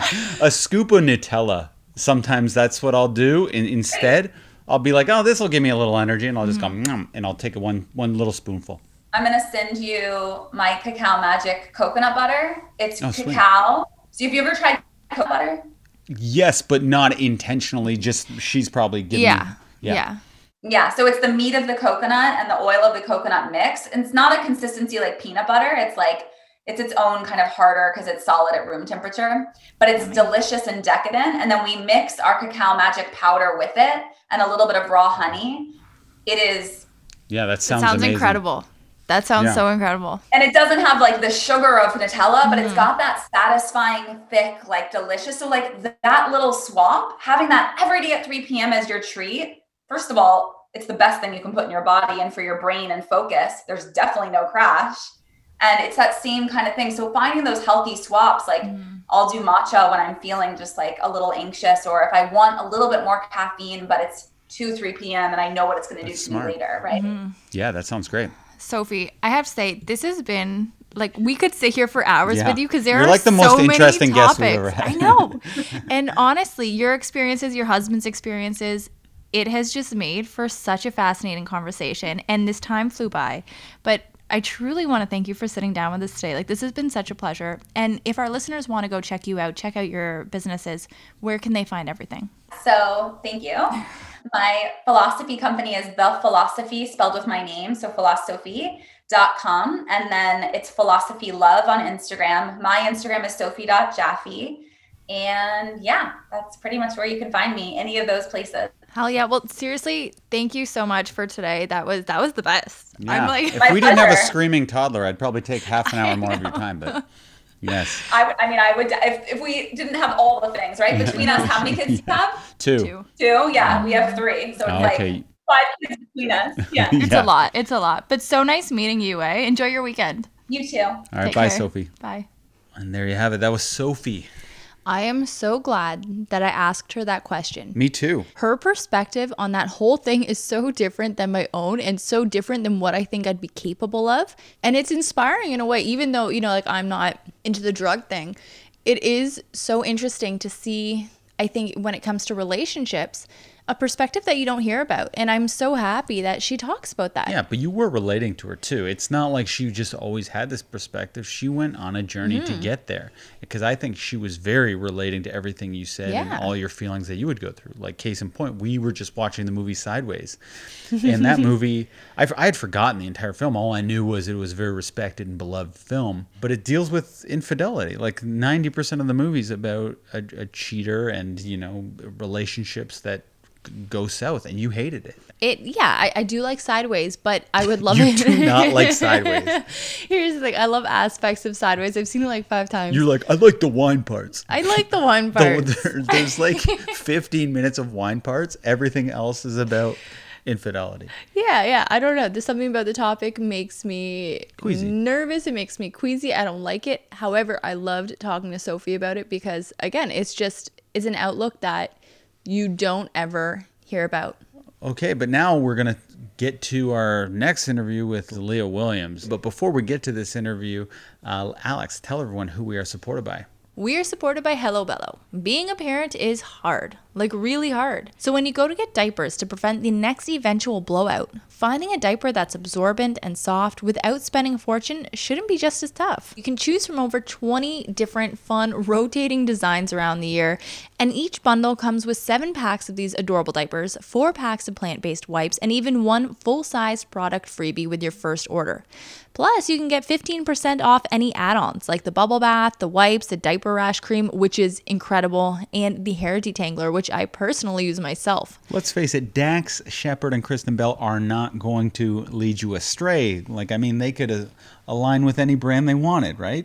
Of course. They're not going to pick a bad one. They ain't going to pick a bad one. And their entire principle is built on the simple idea that all babies deserve the best, which is why they offer premium baby products at affordable prices. So to get Hello Bello's super soft, super absorbent, and super affordable diapers delivered right to your door, go to hellobello.ca and use the promo code ThisFamilyTree30 for 30% off your diaper bundle order. That's a huge bang for your buck and a lot of potential blowout saved. You can say that again, but I will. That's hellobello.ca, promo code ThisFamilyTree30 to start bundling with 30% off your first order. Don't forget, that's hellobello.ca, promo code ThisFamilyTree30. This promo is applicable to Canadians only. But now let's get to our interview with Leah Williams. Well, Leah, thank you so much for joining us here today. I know you are the dearest days. You have quite a following and, one of those interesting jobs that could really only happen in this day. So when people ask you what you do,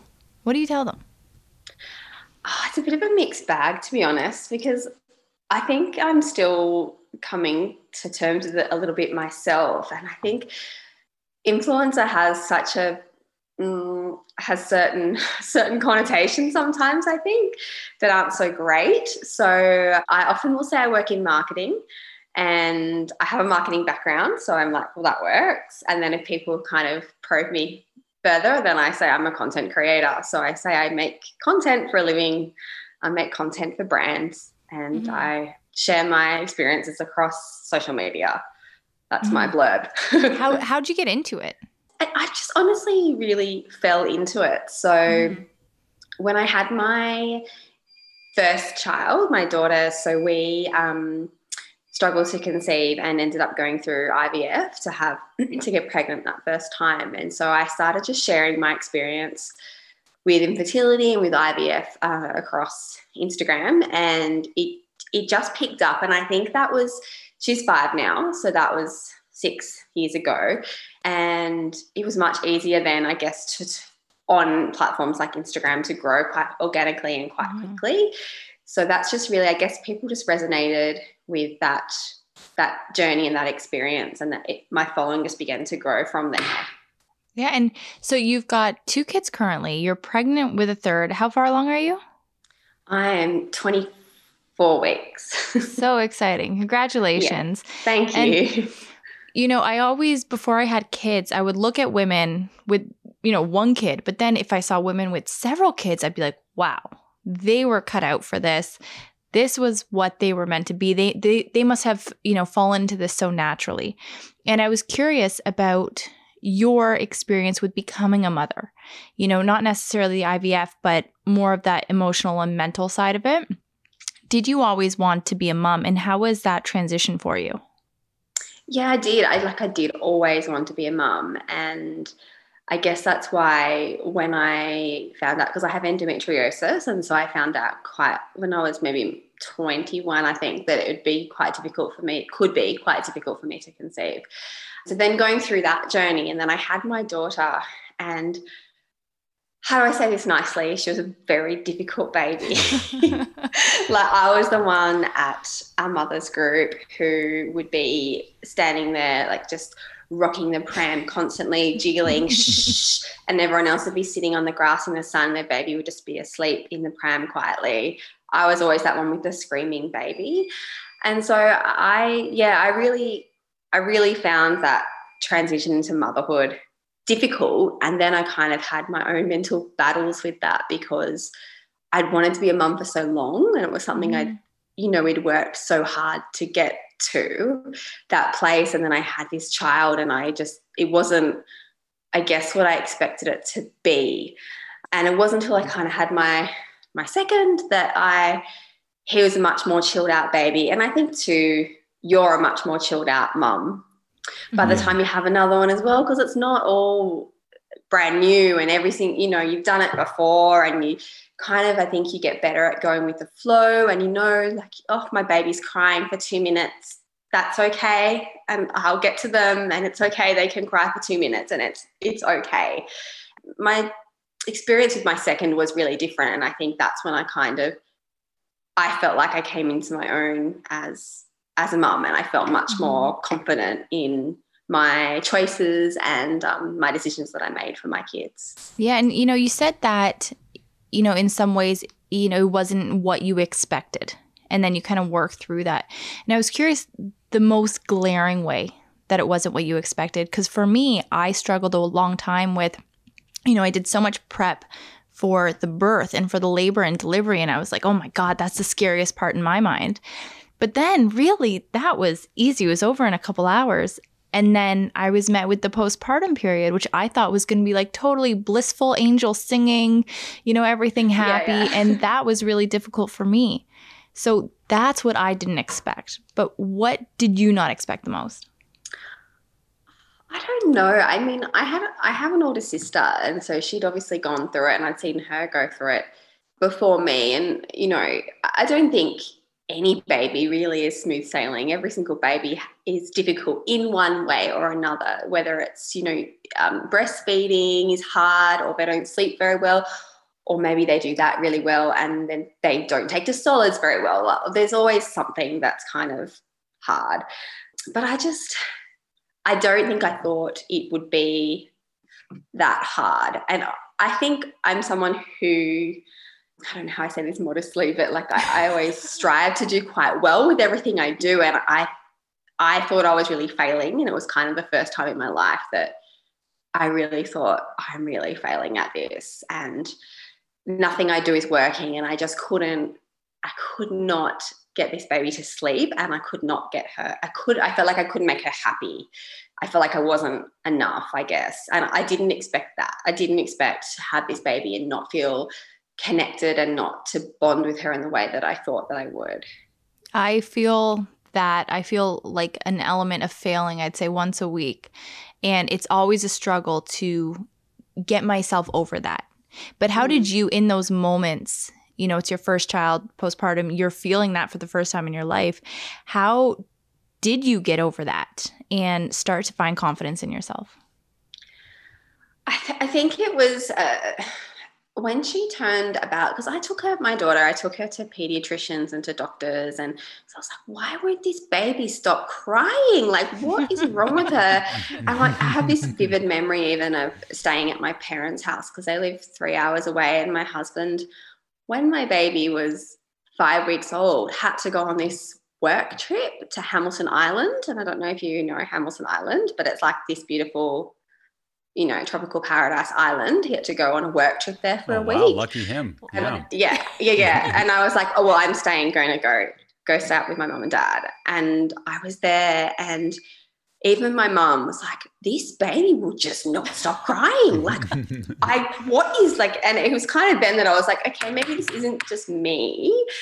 But she just would not stop. And it wasn't until, so I took her to pediatricians and doctors, and they were like, there's nothing. And I was like, please be something wrong with her, and you can just give us some medication, and it's, but they're like, there's nothing wrong with her. She's just a textbook difficult baby. And that's just, and I was like, oh, great. Thanks for that. So it wasn't really till she was about 14 months, honesty, that she kind of settled down. I also actually went to my GP probably around the same time, actually, maybe when she was about 1.5, and talked to my GP, because I knew I wasn't doing very well mentally. And so I went and talked to my GP, and I went on antidepressants and anxiety medication, and that helped as well. That's so good. And I think I should have done that a lot earlier than what I did do that. And talking to a psychologist also really, really helped as well. Mm-hmm. And like in Canada anyway, I think people are finally becoming more open about that, about postpartum depression, about needing, medication, needing therapy, needing to seek help. What is the vibe with that in Australia and within your support system? Yeah, I think it's increasingly improving. I think it's definitely improving.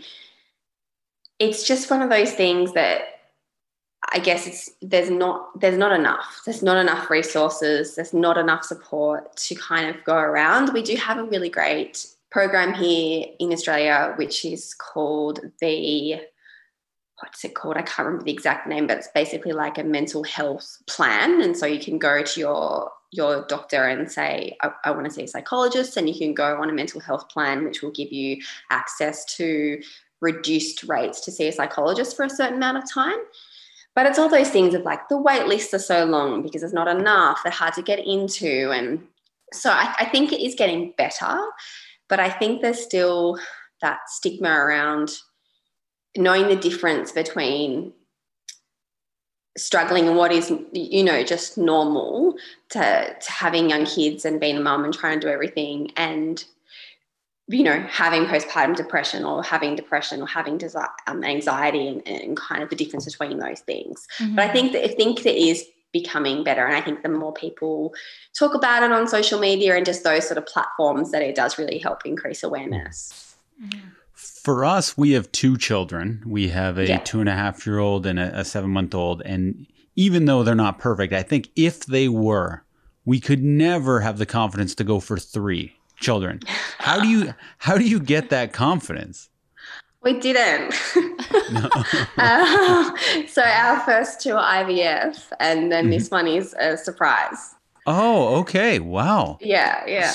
So is this, now you've already had 2 pregnancies, but this one being a surprise, does this one have you more on edge than your other 2?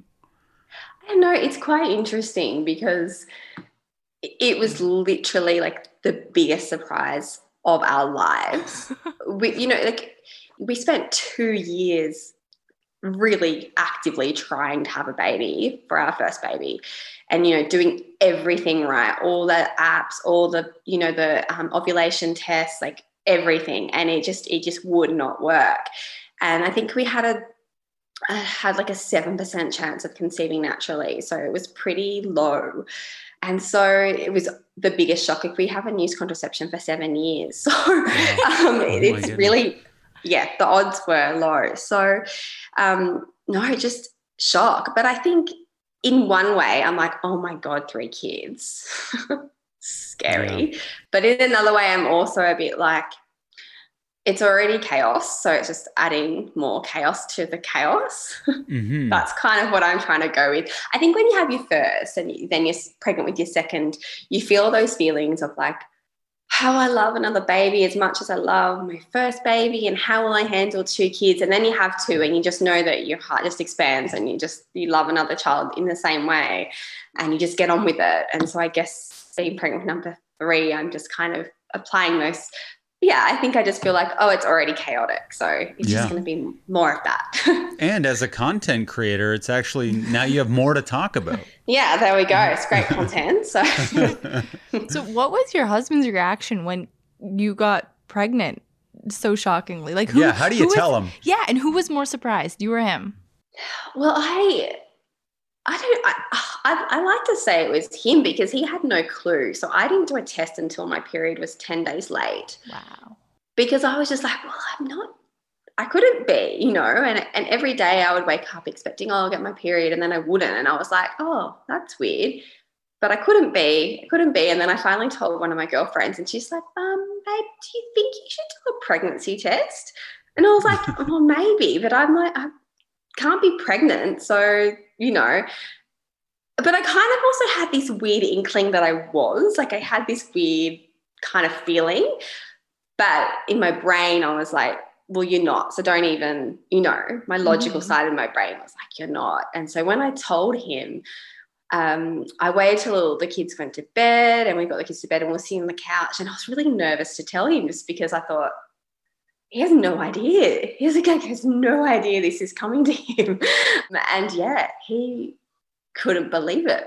It was some very loud swear words may have come out of his mouth. Yeah, but really excited. Yeah. No, that's fantastic. And that is such a wonderful story. You know, we've spoken to several women on this podcast who have been through IVF, different fertility treatments, and we know how hard it can be. We were lucky to conceive quickly, so we don't know from experience, but just in conversation. And I kind of want to go to that part of your life. Our biggest endometriosis guest on this was Emma Watkins from the Wiggles.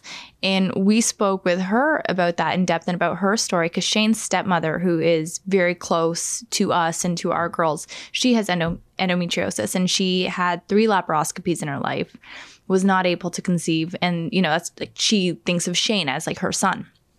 So when you're 21 years old, how do you know that something's wrong? Is it just like intense pain? What was that diagnostic process like?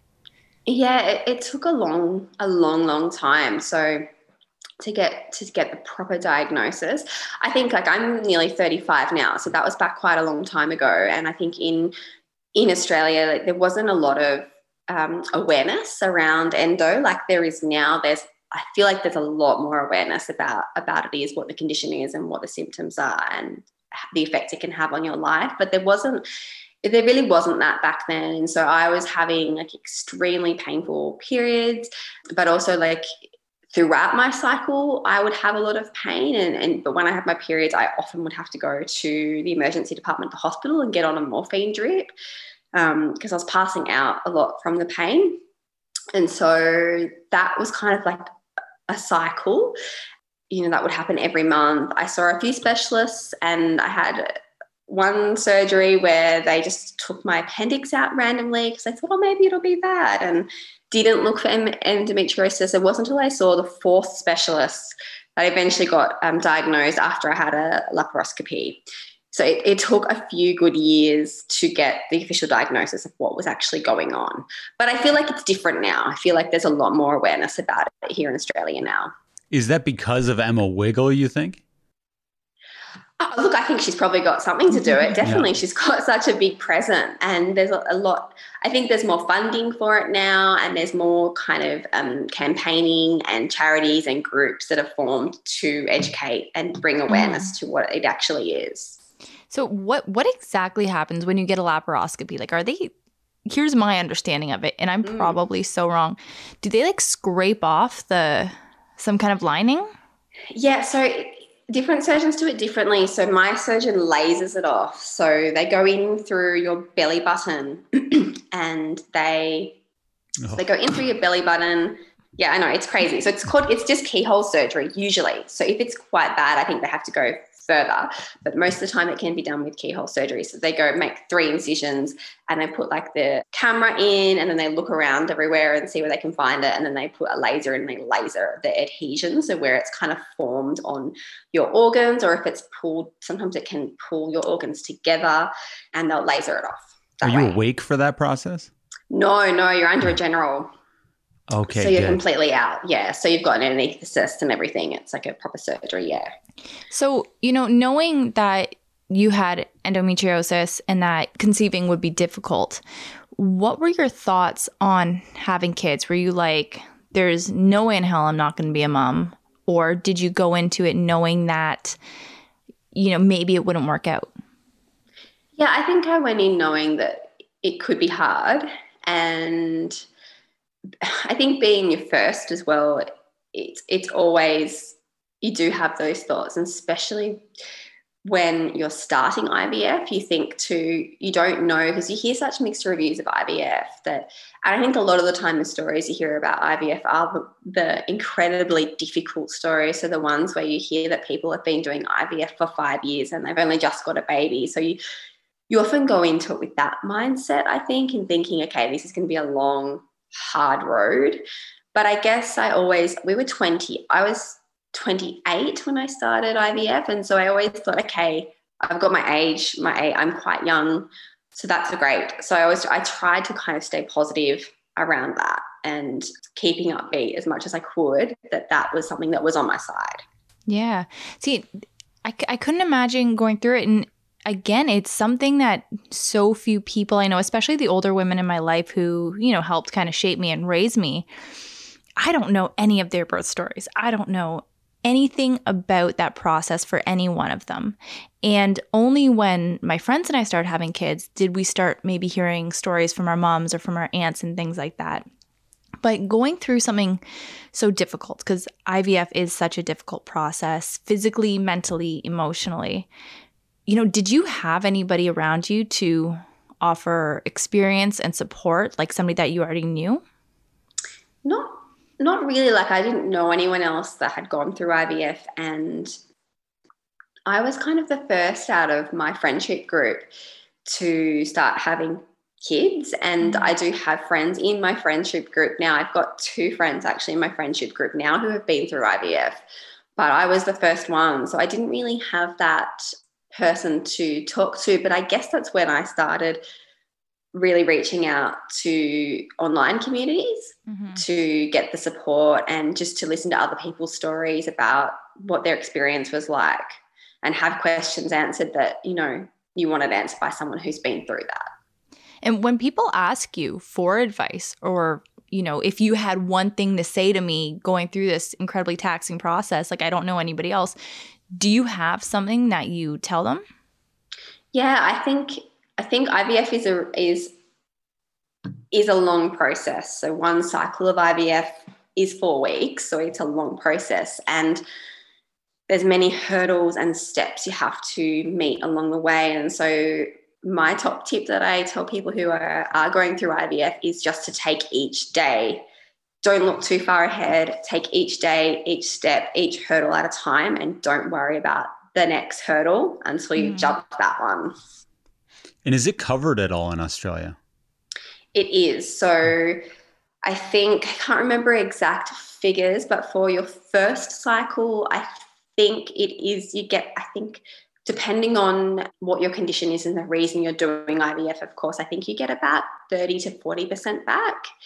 And there are also, you can do it through a public funded system. So you can do it through a hospital where it is a lot more of it is publicly funded, not all of it, but maybe say 70% of it.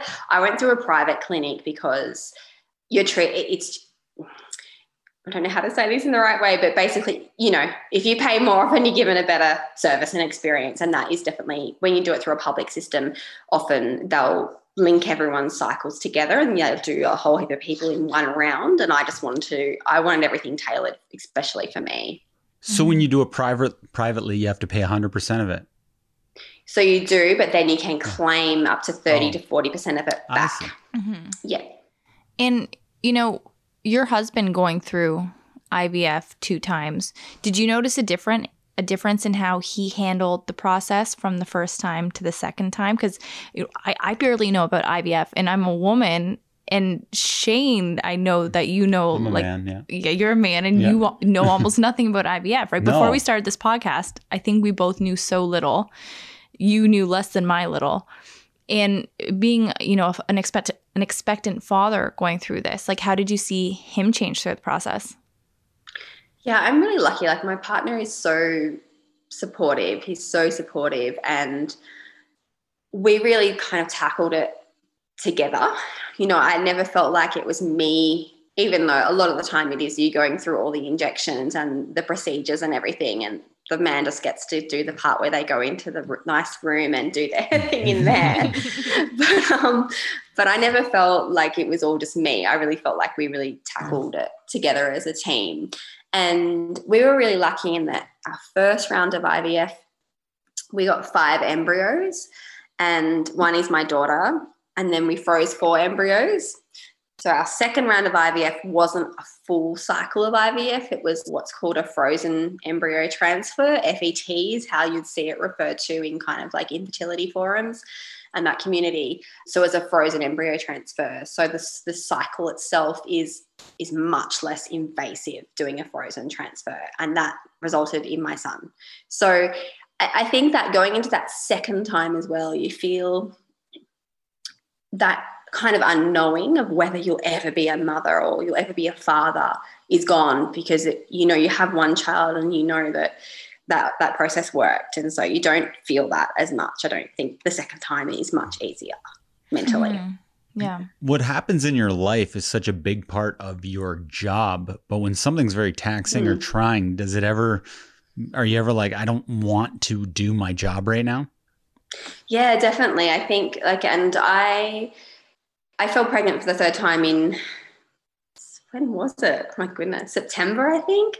And I basically pretty much disappeared off social media for 3 months. So I've been really unwell in this pregnancy. So I'm 24 weeks and I'm still vomiting. So I'm on medication for it. And the first 14 weeks for me were really, really difficult. So I was vomiting every day and I just couldn't show up. I had a few brand commitments that I had to do and I had to show up for those. I had brand commitments that I had to cancel because I was like, I cannot be on this platform right now. And I was getting messages from people saying like, hi, you're not on here very much anymore. Is everything okay? What's going on? And I just couldn't. Yeah, it is that weird thing when your own life is intertwined so closely to your job and what you do. It's really quite a strange thing, but I just couldn't be online at that time. I see. I feel for you so much. I will never get pregnant again intentionally. I never want to again. Not only do we not want a third child, but pregnancy is so hard on me. And I was getting sick. It sounds like you have a very similar pregnancy to the one that I just had. And for that reason alone, I just don't think I could physically do it again. And, you have been through, Leah, so much stuff, like so much trauma in regards to your health and the childbearing process. And I know August Fox had an interesting and traumatic birth. And I was curious if you could tell us a little bit about that. Yeah, I had a really beautiful birth with my daughter Eva. So we did come birth, and it's kind of known globally as hypnobirthing, I think. And yeah, so we did that, and it was a really long labor. It was 21 hours, so long, but it was beautiful. And I came out of that birth just feeling like I'm amazing. Women are just incredible. I felt so empowered, and I just expected to have that experience the second time. And it wasn't that at all. So I got to 42 weeks with August. So I was 42 weeks. And so they induced me. That was fine because at 42 weeks, I was ready. I was done. I was so done. I was just like, I cannot carry this heavy load. And I'm really short. And I just carry it all out the front and had this huge belly. And I was like, my back is done. I am done with this. Let's get this baby out. But I think I still really had that faith in midwives, and I really trusted midwives, unlike most other medical professionals who I don't trust, and I'm so weary of because of my previous experiences. So I went in to be induced, and I guess it's quite a long story, but I guess to kind of sum it up quickly, I had the experience where I was given a midwife who ignored me and did not support me throughout my entire labour, and basically would tell me over again that I wasn't in labour when I knew I was in labour. She left us alone the entire labour. I was in this tiny little cubicle, so I wasn't allowed into the birthing suites. She wouldn't let me into the birthing suites because she didn't believe I was in labour. So I was kind of locked in this tiny little cubicle. And I just want to hold on, slow it down for 1 second for the listeners, because this is it is mind-blowing, honestly. So you knew you were in labor and you were not allowed into the maternity ward, essentially, to give birth. Mm-hmm. No. Okay. And why was the midwife deducing that you weren't? So because I wasn't meeting the criteria of active labor, basically. So the criteria from what her belief was, the criteria was that you either had to be, and this is what she kept repeating to me over and over again, was that you either need to be 5 centimeters dilated, or your waters have broken. And I kept saying to her, well, that doesn't make any sense to me. My waters didn't break with my daughter until I was pushing her out. So I don't understand, what is this criteria? It makes no sense. My contractions were 3 minutes apart even. This went on for hours. And I was just begging her. Because I've kind of suffered with depression, anxiety for quite a long time. And before I had my son at 38 weeks pregnant, I had quite a big episode of anxiety where I was put on Valium for a week and I was quite unstable. And so I was fine by the time I went into labor, but I kept saying to her, I've got anxiety and I feel like I'm about to have an anxiety attack. Like, I need to get out of this space. And I think too, when you're trying to have a drug-free birth, you rely a lot on a lot of different other things. So music and shower and bath and hot compresses, and just really creating a zone where you feel safe and you feel comfortable and you've got all your things that you need, to get you through. And I guess I didn't have any of that. And so the pain I was experiencing, because I was told over and over again that I wasn't in labor, I thought that something was happening. I thought that I was in great danger or my baby was in great danger. So I thought something's happening to both of us and this is not good.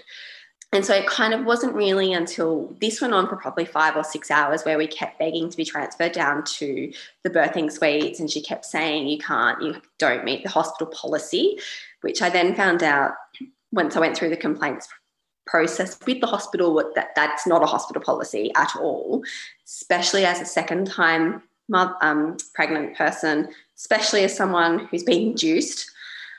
That obviously your chances of the baby coming quite quickly once you get going is very high. So it wasn't until probably this went on for hours, and it wasn't until later in the evening that we knew there was a changeover happening with the midwives. And so we thought, let's wait until changeover happens, we get a new midwife. And we got a new midwife and she came in, and by that point I had just lost it. Like, I was, as I said, like, I think when you're trying to have a drug-free birth, it's a mental game. Like, you've got to stay in the game mentally, otherwise it's kind of all over.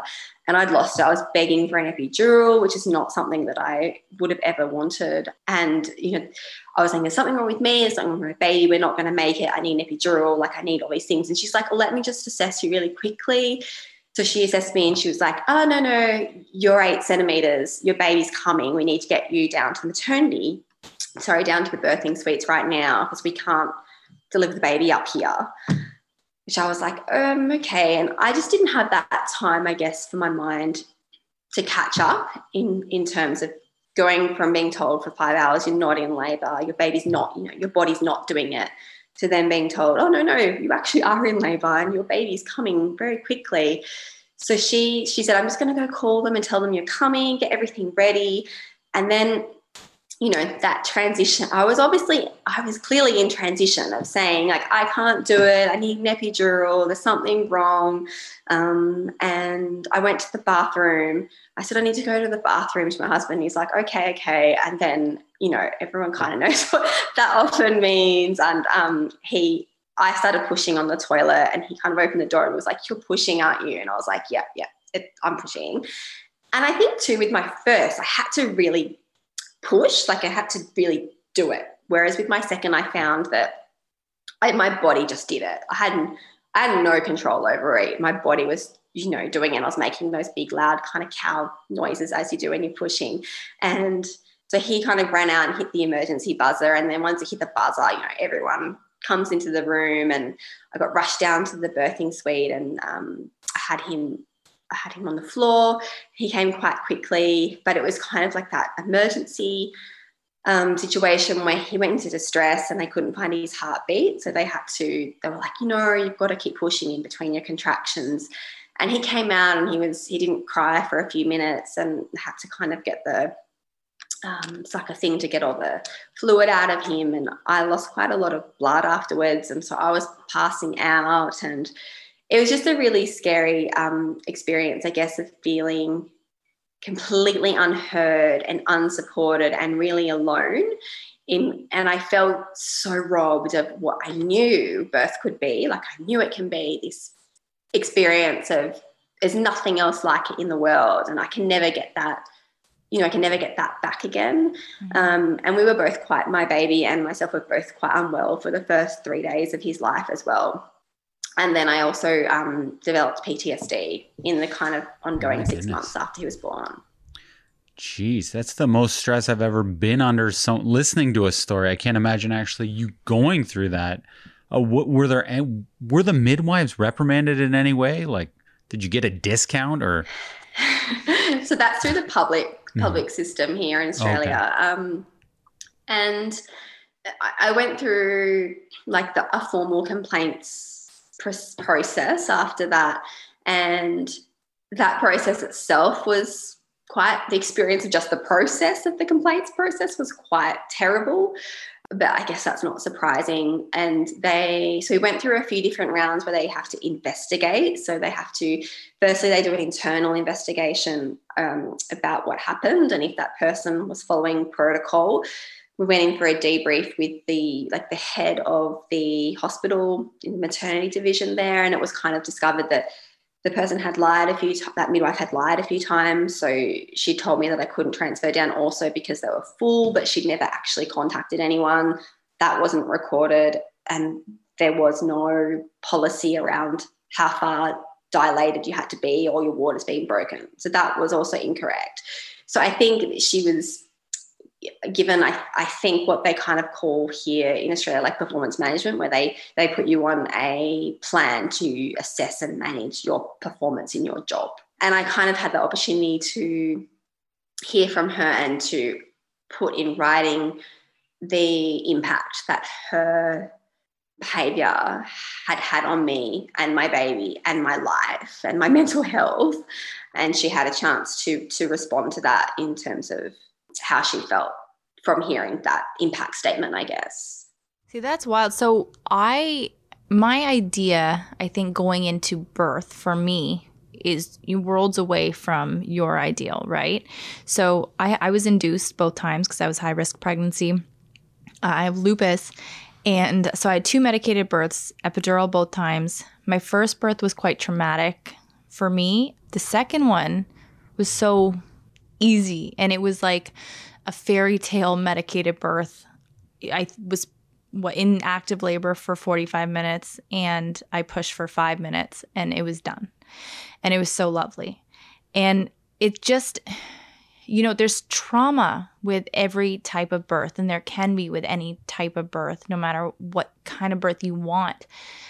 And I wonder about the support that you had after. What does recovery look like for you? Because I know with my first, it wasn't 100th as traumatic as yours was, yet I still had postpartum anxiety.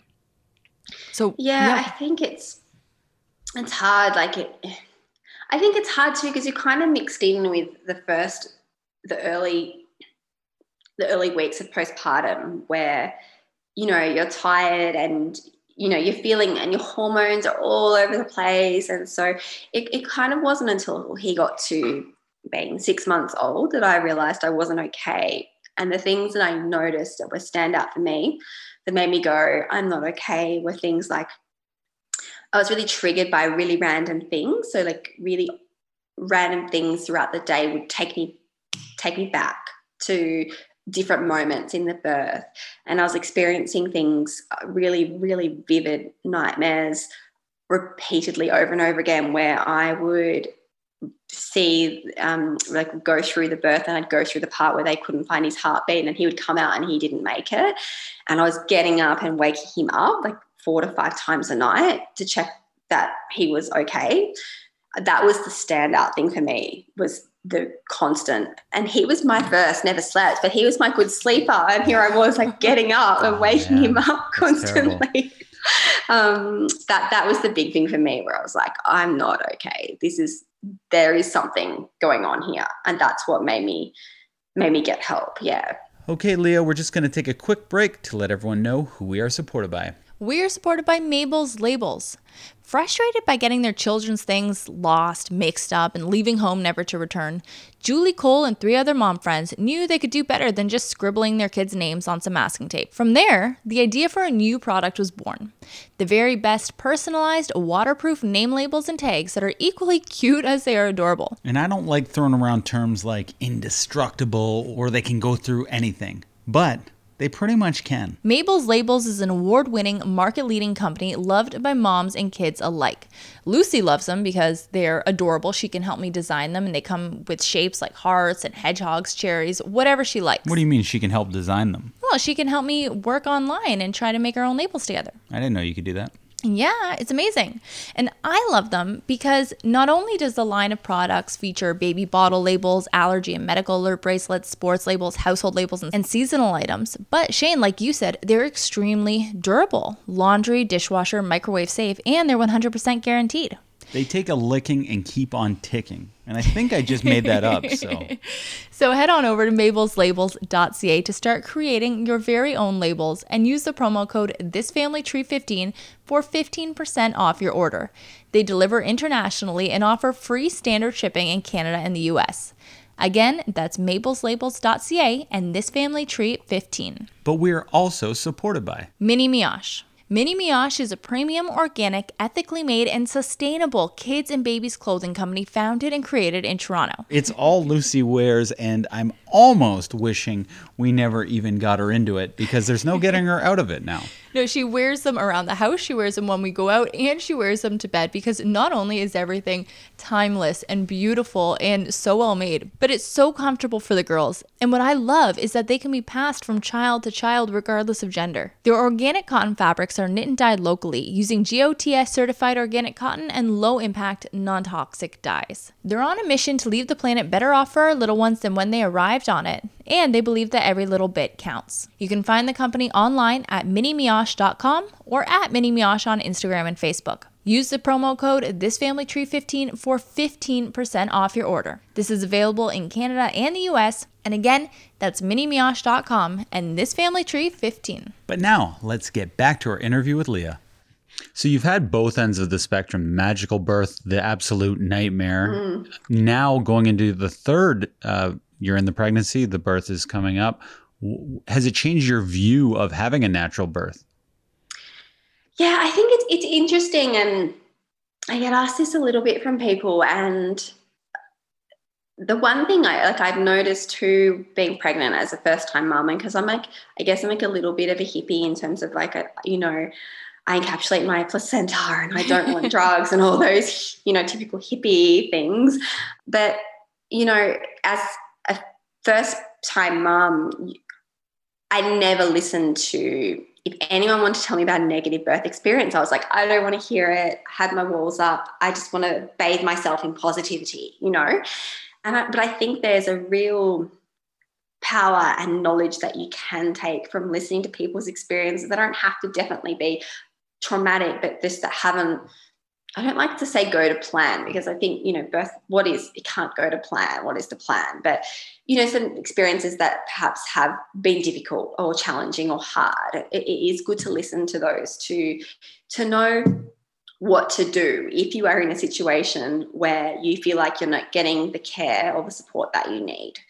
But I think too that I went through quite intensive therapy to get through my PTSD. And so I feel like I've really worked through that. And so going into this labor and birth for a third time, I feel really good. So I feel good about it, and I feel excited, and I feel like I've got a doula, and I feel like I've got my team. And it's different too. I really surrounded myself. I'm going to a different hospital, so I'm making sure that I'm not going back to the place where it happened. Going to a different hospital. I've got 2 midwives and a doula, and they're my team. And I feel like I've made a really good support network around me for when that time comes. That's fantastic. So that means natural birth would be what you're going for still. Yeah. Nice. The thing too that I always say to people is that that traumatic experience, it wasn't because I was induced. And so when people were like, oh, people place this fear about induction, I'm like, no, not at all. My problems weren't that I was induced, and it wasn't that I had a natural birth. The problem was the systems and the policies and the person, that's what it came down to. And if I had been supported and had been allowed to go into a space where I felt safe and supported and had been given what I should have had, then that induction and that birth would have been beautiful, and it wouldn't have been anywhere near as hard as my first one, because it would have only been, 6 or 7 hours and it's done, you know. So I think that, it's I feel good about it. So I'm excited. I mean, I'm also kind of like, oh God, because I know what's of course. Oh my goodness. Yeah, of course. Yeah. And the PTSD you went through, like I only know PTSD as the expression and what the acronym means. I have no idea what it's actually like. Is that something that's just managed or can it be cured? I think I wouldn't say it can be cured. So I still get triggered by certain things sometimes, but I think it's definitely much more than anxiety and depression. I think medication can help a lot with seeing a therapist. But I think PTSD, if you have PTSD from a very specific trauma experience, and I think really the main way you're going to get through that is definitely by receiving intensive therapy. And I don't think I'm cured. I think that there's definitely things that are always going to come up for me around remembering things that happen in that birth. But I definitely think that I feel like I've closed the box on it a little bit. You know what I mean? Like I feel like I've closed the lid on that, and I don't feel like I'm carrying it in completely on my shoulders into this next birth. I think I will a little, and I think as I get further along and the birth gets closer, like I think I will have, you know, bits of fear start to creep in, but I'm not feeling that fear from the get-go. Yeah. Yeah. I think that's natural and that's healthy too, to have that a little bit, you know, and I definitely know, like I was feeling it both births. Sorry. I was feeling my first especially, but the way that I would calm myself was by watching other women give birth online. Like I watched hours of video of women giving birth in like home births and in water and things like that. I totally knew I didn't want to give birth that way. But watching women who were doing hypnobirthing like you made me feel so calm, and it really made me feel powerful. And honestly, in this conversation with you, I'm 100% genuinely in awe of your resilience and your strength, because that is a hell of a lot to go through. And I don't know where I'd be had I gone through that. Oh, thank you. Yeah. So I want to know, you know, when you think about motherhood and you think about the process that we have to go through and everything that you've been through, from endo to your fertility journey to, you know, different experiences giving birth and a traumatic one. What do you hope for women that are maybe going through this themselves and going through this the first time? Do you hope that it changes in any way or improves? Yeah, I do. It's a hard one. I think it's like with the platform that I have, and when every time I share my experience with my birth with August, I'm just inundated with people who've had such similar experiences, and it makes me rage because you feel like, and I feel like even just from a personal point of view, I'm like, well, why did I do all this, from going through the complaint system, which was hard and it was horrible. And it took a year. It took an entire year. The whole process took 1 year. I literally got the final closing of the case on his first birthday. It was the weirdest thing. And I was like, really? You really have to just, are you serious? You could not make this any worse than sending it on the birthday of the event, where I got like a formal apology from the director of the hospital. But I think it's by sharing this experience, I guess I just want women to know that, you know, birth can be amazing and it can be empowering, and how important it is to surround yourself with a really supportive network. And whether that is a doula, I don't know what sort of your maternity programs are like here, but I'm really now a big supporter of midwifery care, where you are given just one midwife and that's your person throughout your labor and your birth, because you are able to establish such a beautiful connection with that person. But I also just want women to know that if you are in a situation where you feel like you're not being supported and your care is not where it should be, that you can raise your hand, tell your husband to, you know, scream, shout. And I felt like I was doing a lot of that. But the key thing that I wasn't doing was I wasn't saying, give me another midwife. I do not want you. And that's what you can do in our system in Australia, is to say, I do not want to see you back into this room. Go and get someone else. And that's what I didn't do. And I guess by sharing, I just hope that women know that don't ever feel bad or anything for saying to someone, I don't want to see you, go get someone else. Mm-hmm. Yeah, it's no time to be polite at that moment, I guess. No, and I'm not that much of a polite person either. So I don't know. Like, I'm pretty, like, I think, and I talked about a lot in my therapy, where I had all this guilt and shame for the way I behaved in my labor, because like, I'm someone who speaks out. Like, you know, if you go to I'm that annoying person when you go to a cafe and your order's wrong. And I'm like, oh, sorry, this isn't the right thing. Like, that's me. And so I kept, you know, saying to my psychologist, like, why didn't I ask for someone else? Why didn't I scream until they sent another midwife in? Like, that's in my nature to do that. And so I felt so much guilt around that. And my psychologist kept saying, you were trying to give birth, so you're not going to be in your normal, sane mind that you would be. You were in your birthing mind, which is very different to your everyday mind. And so that was something I really had to work on, like letting go of that. Getting that letter a year later, was there any vindication or relief or closure? Like a little bit.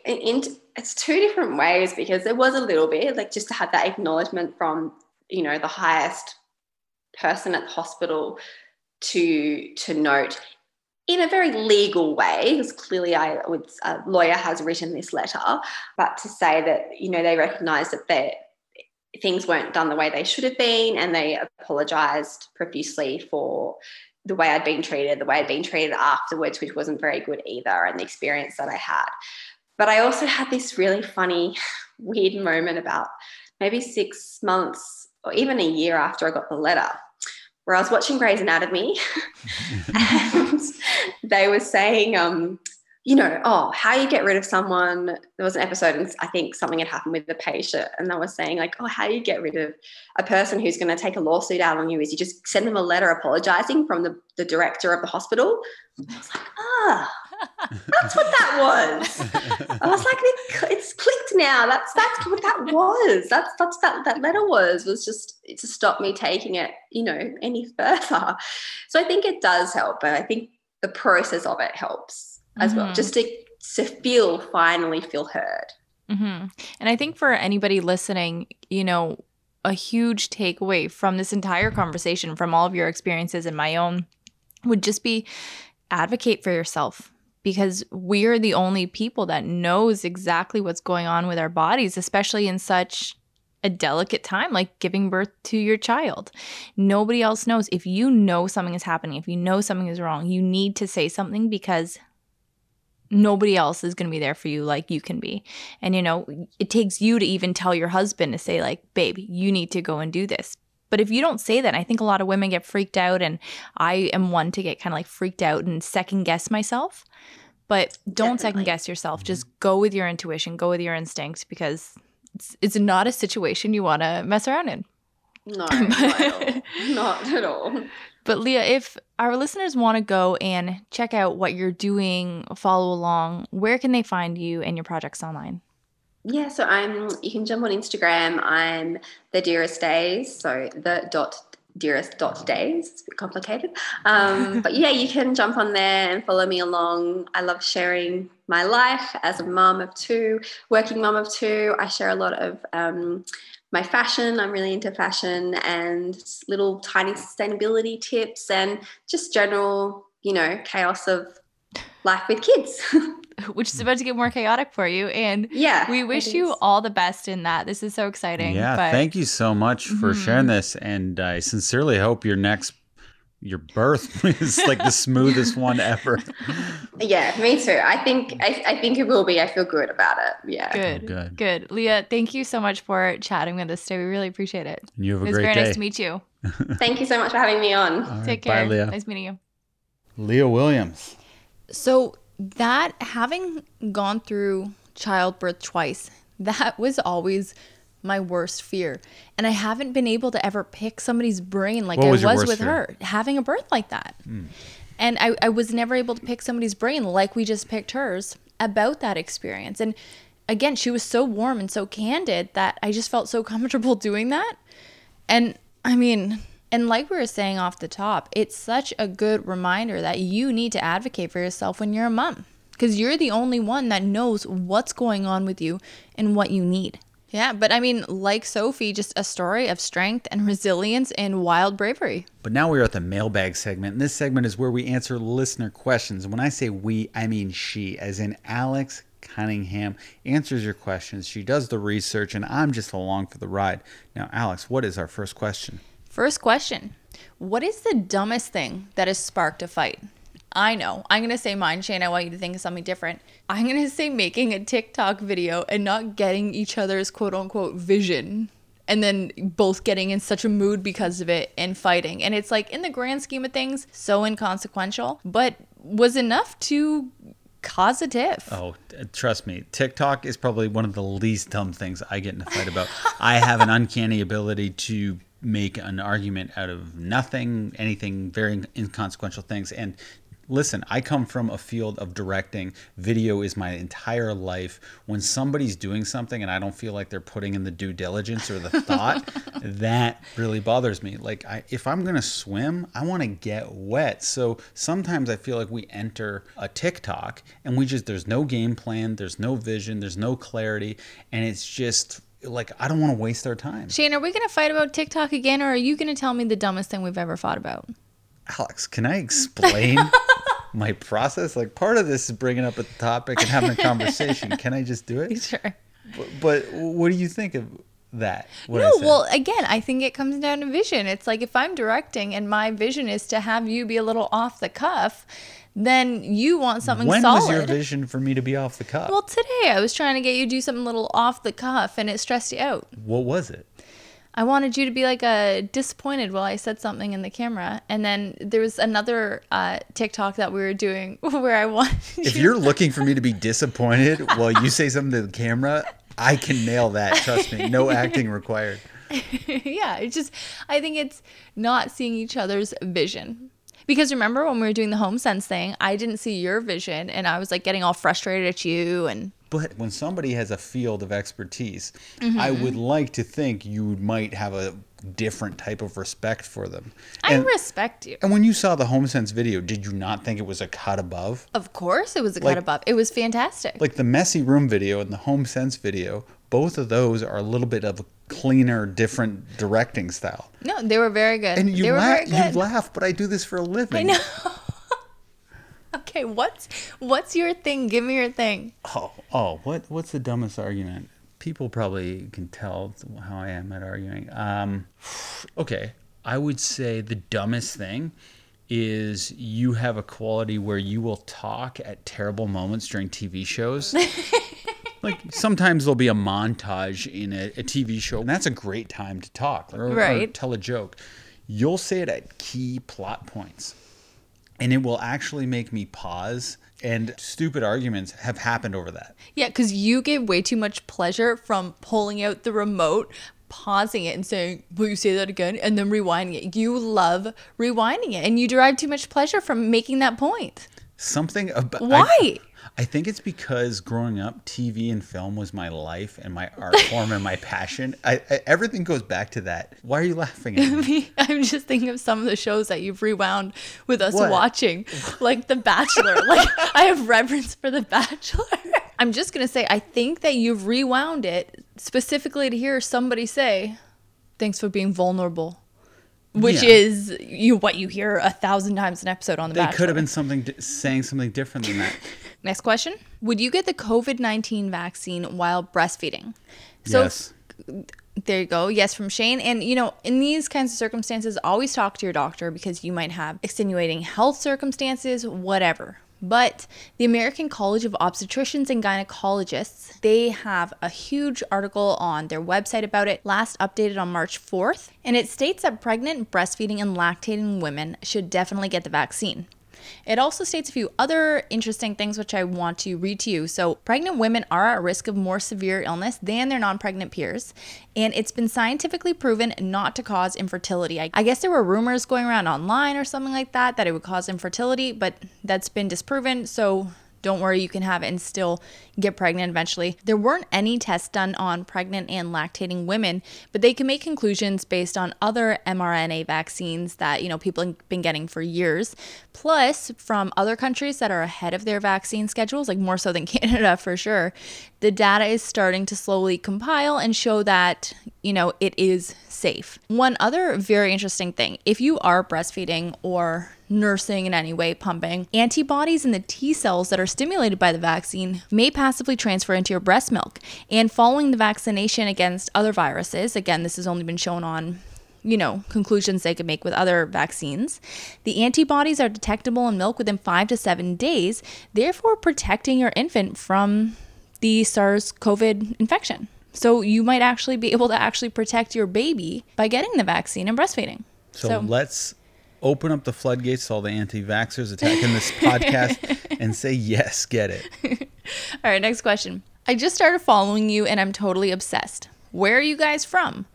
Well, I never felt weird about saying where we were from until now when somebody's asking us pointedly. So I'll just say the GTA, the Greater Toronto Area. Yeah, and I'll say Hamilton, Ontario, just to clarify a little bit closer than that. Yeah, we often talk about we're from Hamilton. Yeah. We're from Hamilton. Yeah, born and raised, both born and raised. I spend a lot of my days commuting to Toronto. And I lived in Toronto for 4 years. But yeah, now I'm back into Hamilton with my sweetheart. Hey. All right, next question. Once things open up, where do you want to take the kids on vacation? So we've talked about where you and I want to go on vacation. Where, Italy? Well, yeah, Amalfi Italy Coast? Or Greece, the Amalfi Coast. Yeah, well, I think that'd be that amazing. Stanley Tucci show, so. So inspiring. And here's the thing. I mean, ideally, we'd take, I don't know if it's ideally, but maybe we take the kids too and just get a big villa and we just have a big family fun party and, bring grandparents to watch the kids so you and I can go out at night. Is it Italy or Greece? Where do you want to go? No, we'll see where I can get a better deal. Do you think Stanley Tucci is a good host? Yes. I thought you were going to ask if I think he's hot. Do you think he's hot? Yeah. You do? Yes, very. Well, see, he reminds me of Jason Schwartzman without hair. Do you think Jason Schwartzman is hot? No. Oh, wow. There's something about the Tooch. Something about the Tooch. Who do you think's better host, Bourdain or Stanley? Oh, I love Bourdain. There was no host. It's not even close. Yeah, there's no host like Bourdain. Tucci will just eat a tortellini and I'll be like, oh, this is great. And he says the same thing every single time. Mind you, great show. Love it. It's such a comfort, relaxing, soothing show to watch. But it is nothing like Parts Unknown, which was such an adventure show, more than even a culinary show. Yeah, no, he was a master of his craft. He was so good. And he was so involved, too, in the writing and the editing and the... I can't imagine having the work ethic. Like, talk about, like, production. Mm-hmm. Bourdain and you would not get along in working with TikToks. I'm telling you that right now. I like the alternate universe where I'm making TikToks with Anthony Bourdain, though. If you were dating Bourdain in 2021, if he was still alive, which I wish he was, you would be making TikToks with him. Would you be dating? Anyhow, if it was up to the kids, Lou is at such a great age for Disney. We took her last year before the lockdown and she was already loving it then. She wasn't even 2. She was 1.5. And now, by the time we can leave again, she'd be just under 4. She would lose her mind. If we took Lou to Disney, I'm saying, like, if it was up to the kids, she would love to go back to Disney. Oh, yeah. And I'd Disney, love to take I would her. love to take Lou to Disney. And maybe by the time we can travel again, they'll have a new Raya-themed ride, which would be cool. That'd be a riot. All right. Next question. What age does a divorce impact kids the most? Shane, do you want to take a guess? 6. Ooh. How old were you when your parents got divorced? 6. It's not funny. So according to Healthline, elementary school age, so between ages 6 and 12, is the toughest age, arguably, for children to deal with separation and divorce of their parents.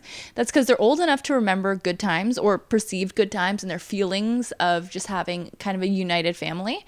But they're also old enough to understand conflict. And kids at that age, they often have a hard time separating themselves from the reasons that their parents are divorcing. And they center a lot of their questions on them. Like, what did I do to cause this? Are you still going to love me? Why are you leaving me? Things like that. So they have a hard time understanding that they didn't have a role in it. And this can lead to depression in your kid, whether it's short-term, long-term, and the effects of what happened during these years can impact future emotional well-being. Your child might become withdrawn, uncommunicative, and anxious. Of course, this isn't every kid, but I think that children in this age group, according to the article, are at a higher risk for that kind of thing. Yeah, I'd love to meet and talk to the Shane who had parents who were still together.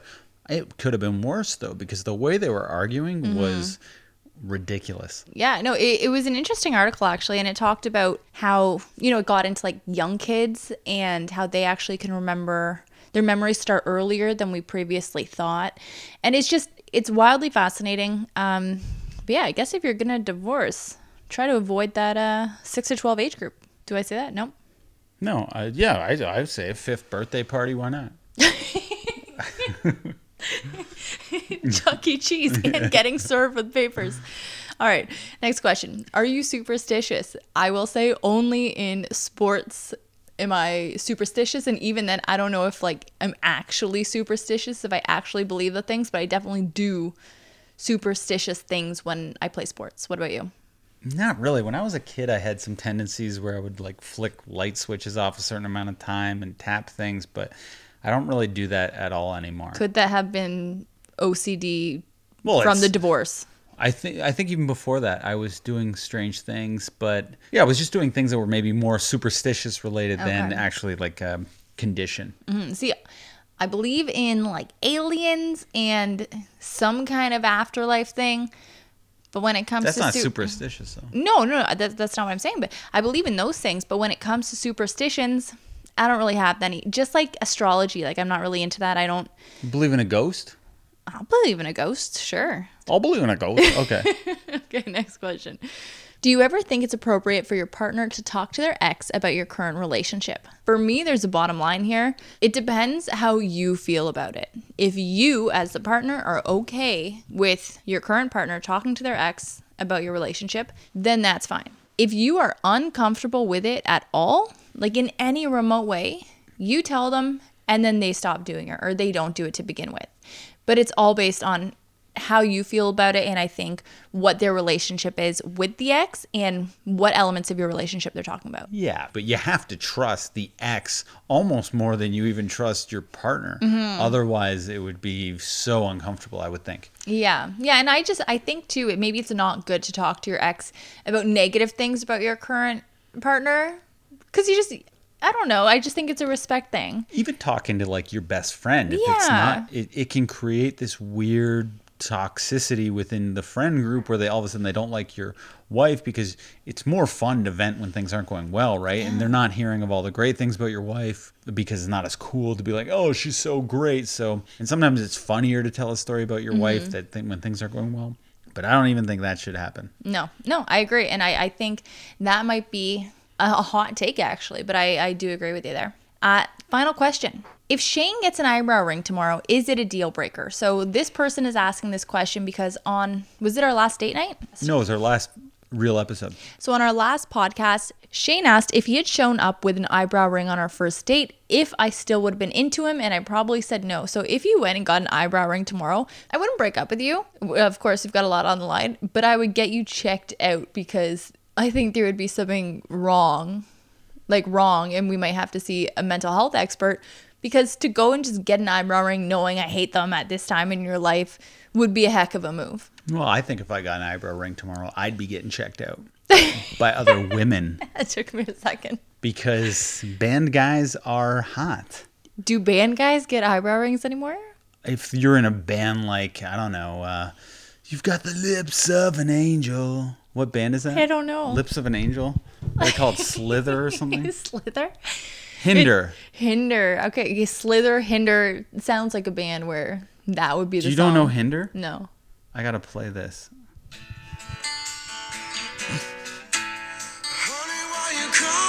Oh my gosh, I know this song.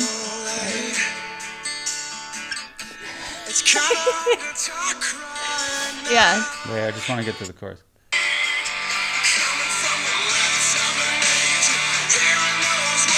Man, that song's better than I was thinking it was. Yeah, no eyebrow ring, babe. You do have the lips of an angel, though. Thank you. I'll take it. Are we done here? We're done. So that is our episode. Please leave us a 5-star review if you have the time. It really does make a difference. But right now, I'm going to read a iTunes comment that was left, and hopefully this will inspire you to leave your own iTunes comment. Alex and Shane are the ultimate couple goals. I love listening to them talk parenting and how they get their guests to open up to discuss things we haven't heard before. Oh. Yeah, I haven't heard that one, and I appreciate that. So they're basically saying we're good interviewers, Shane. But yeah, thank you so much for listening to This Family Tree Podcast, episode 77.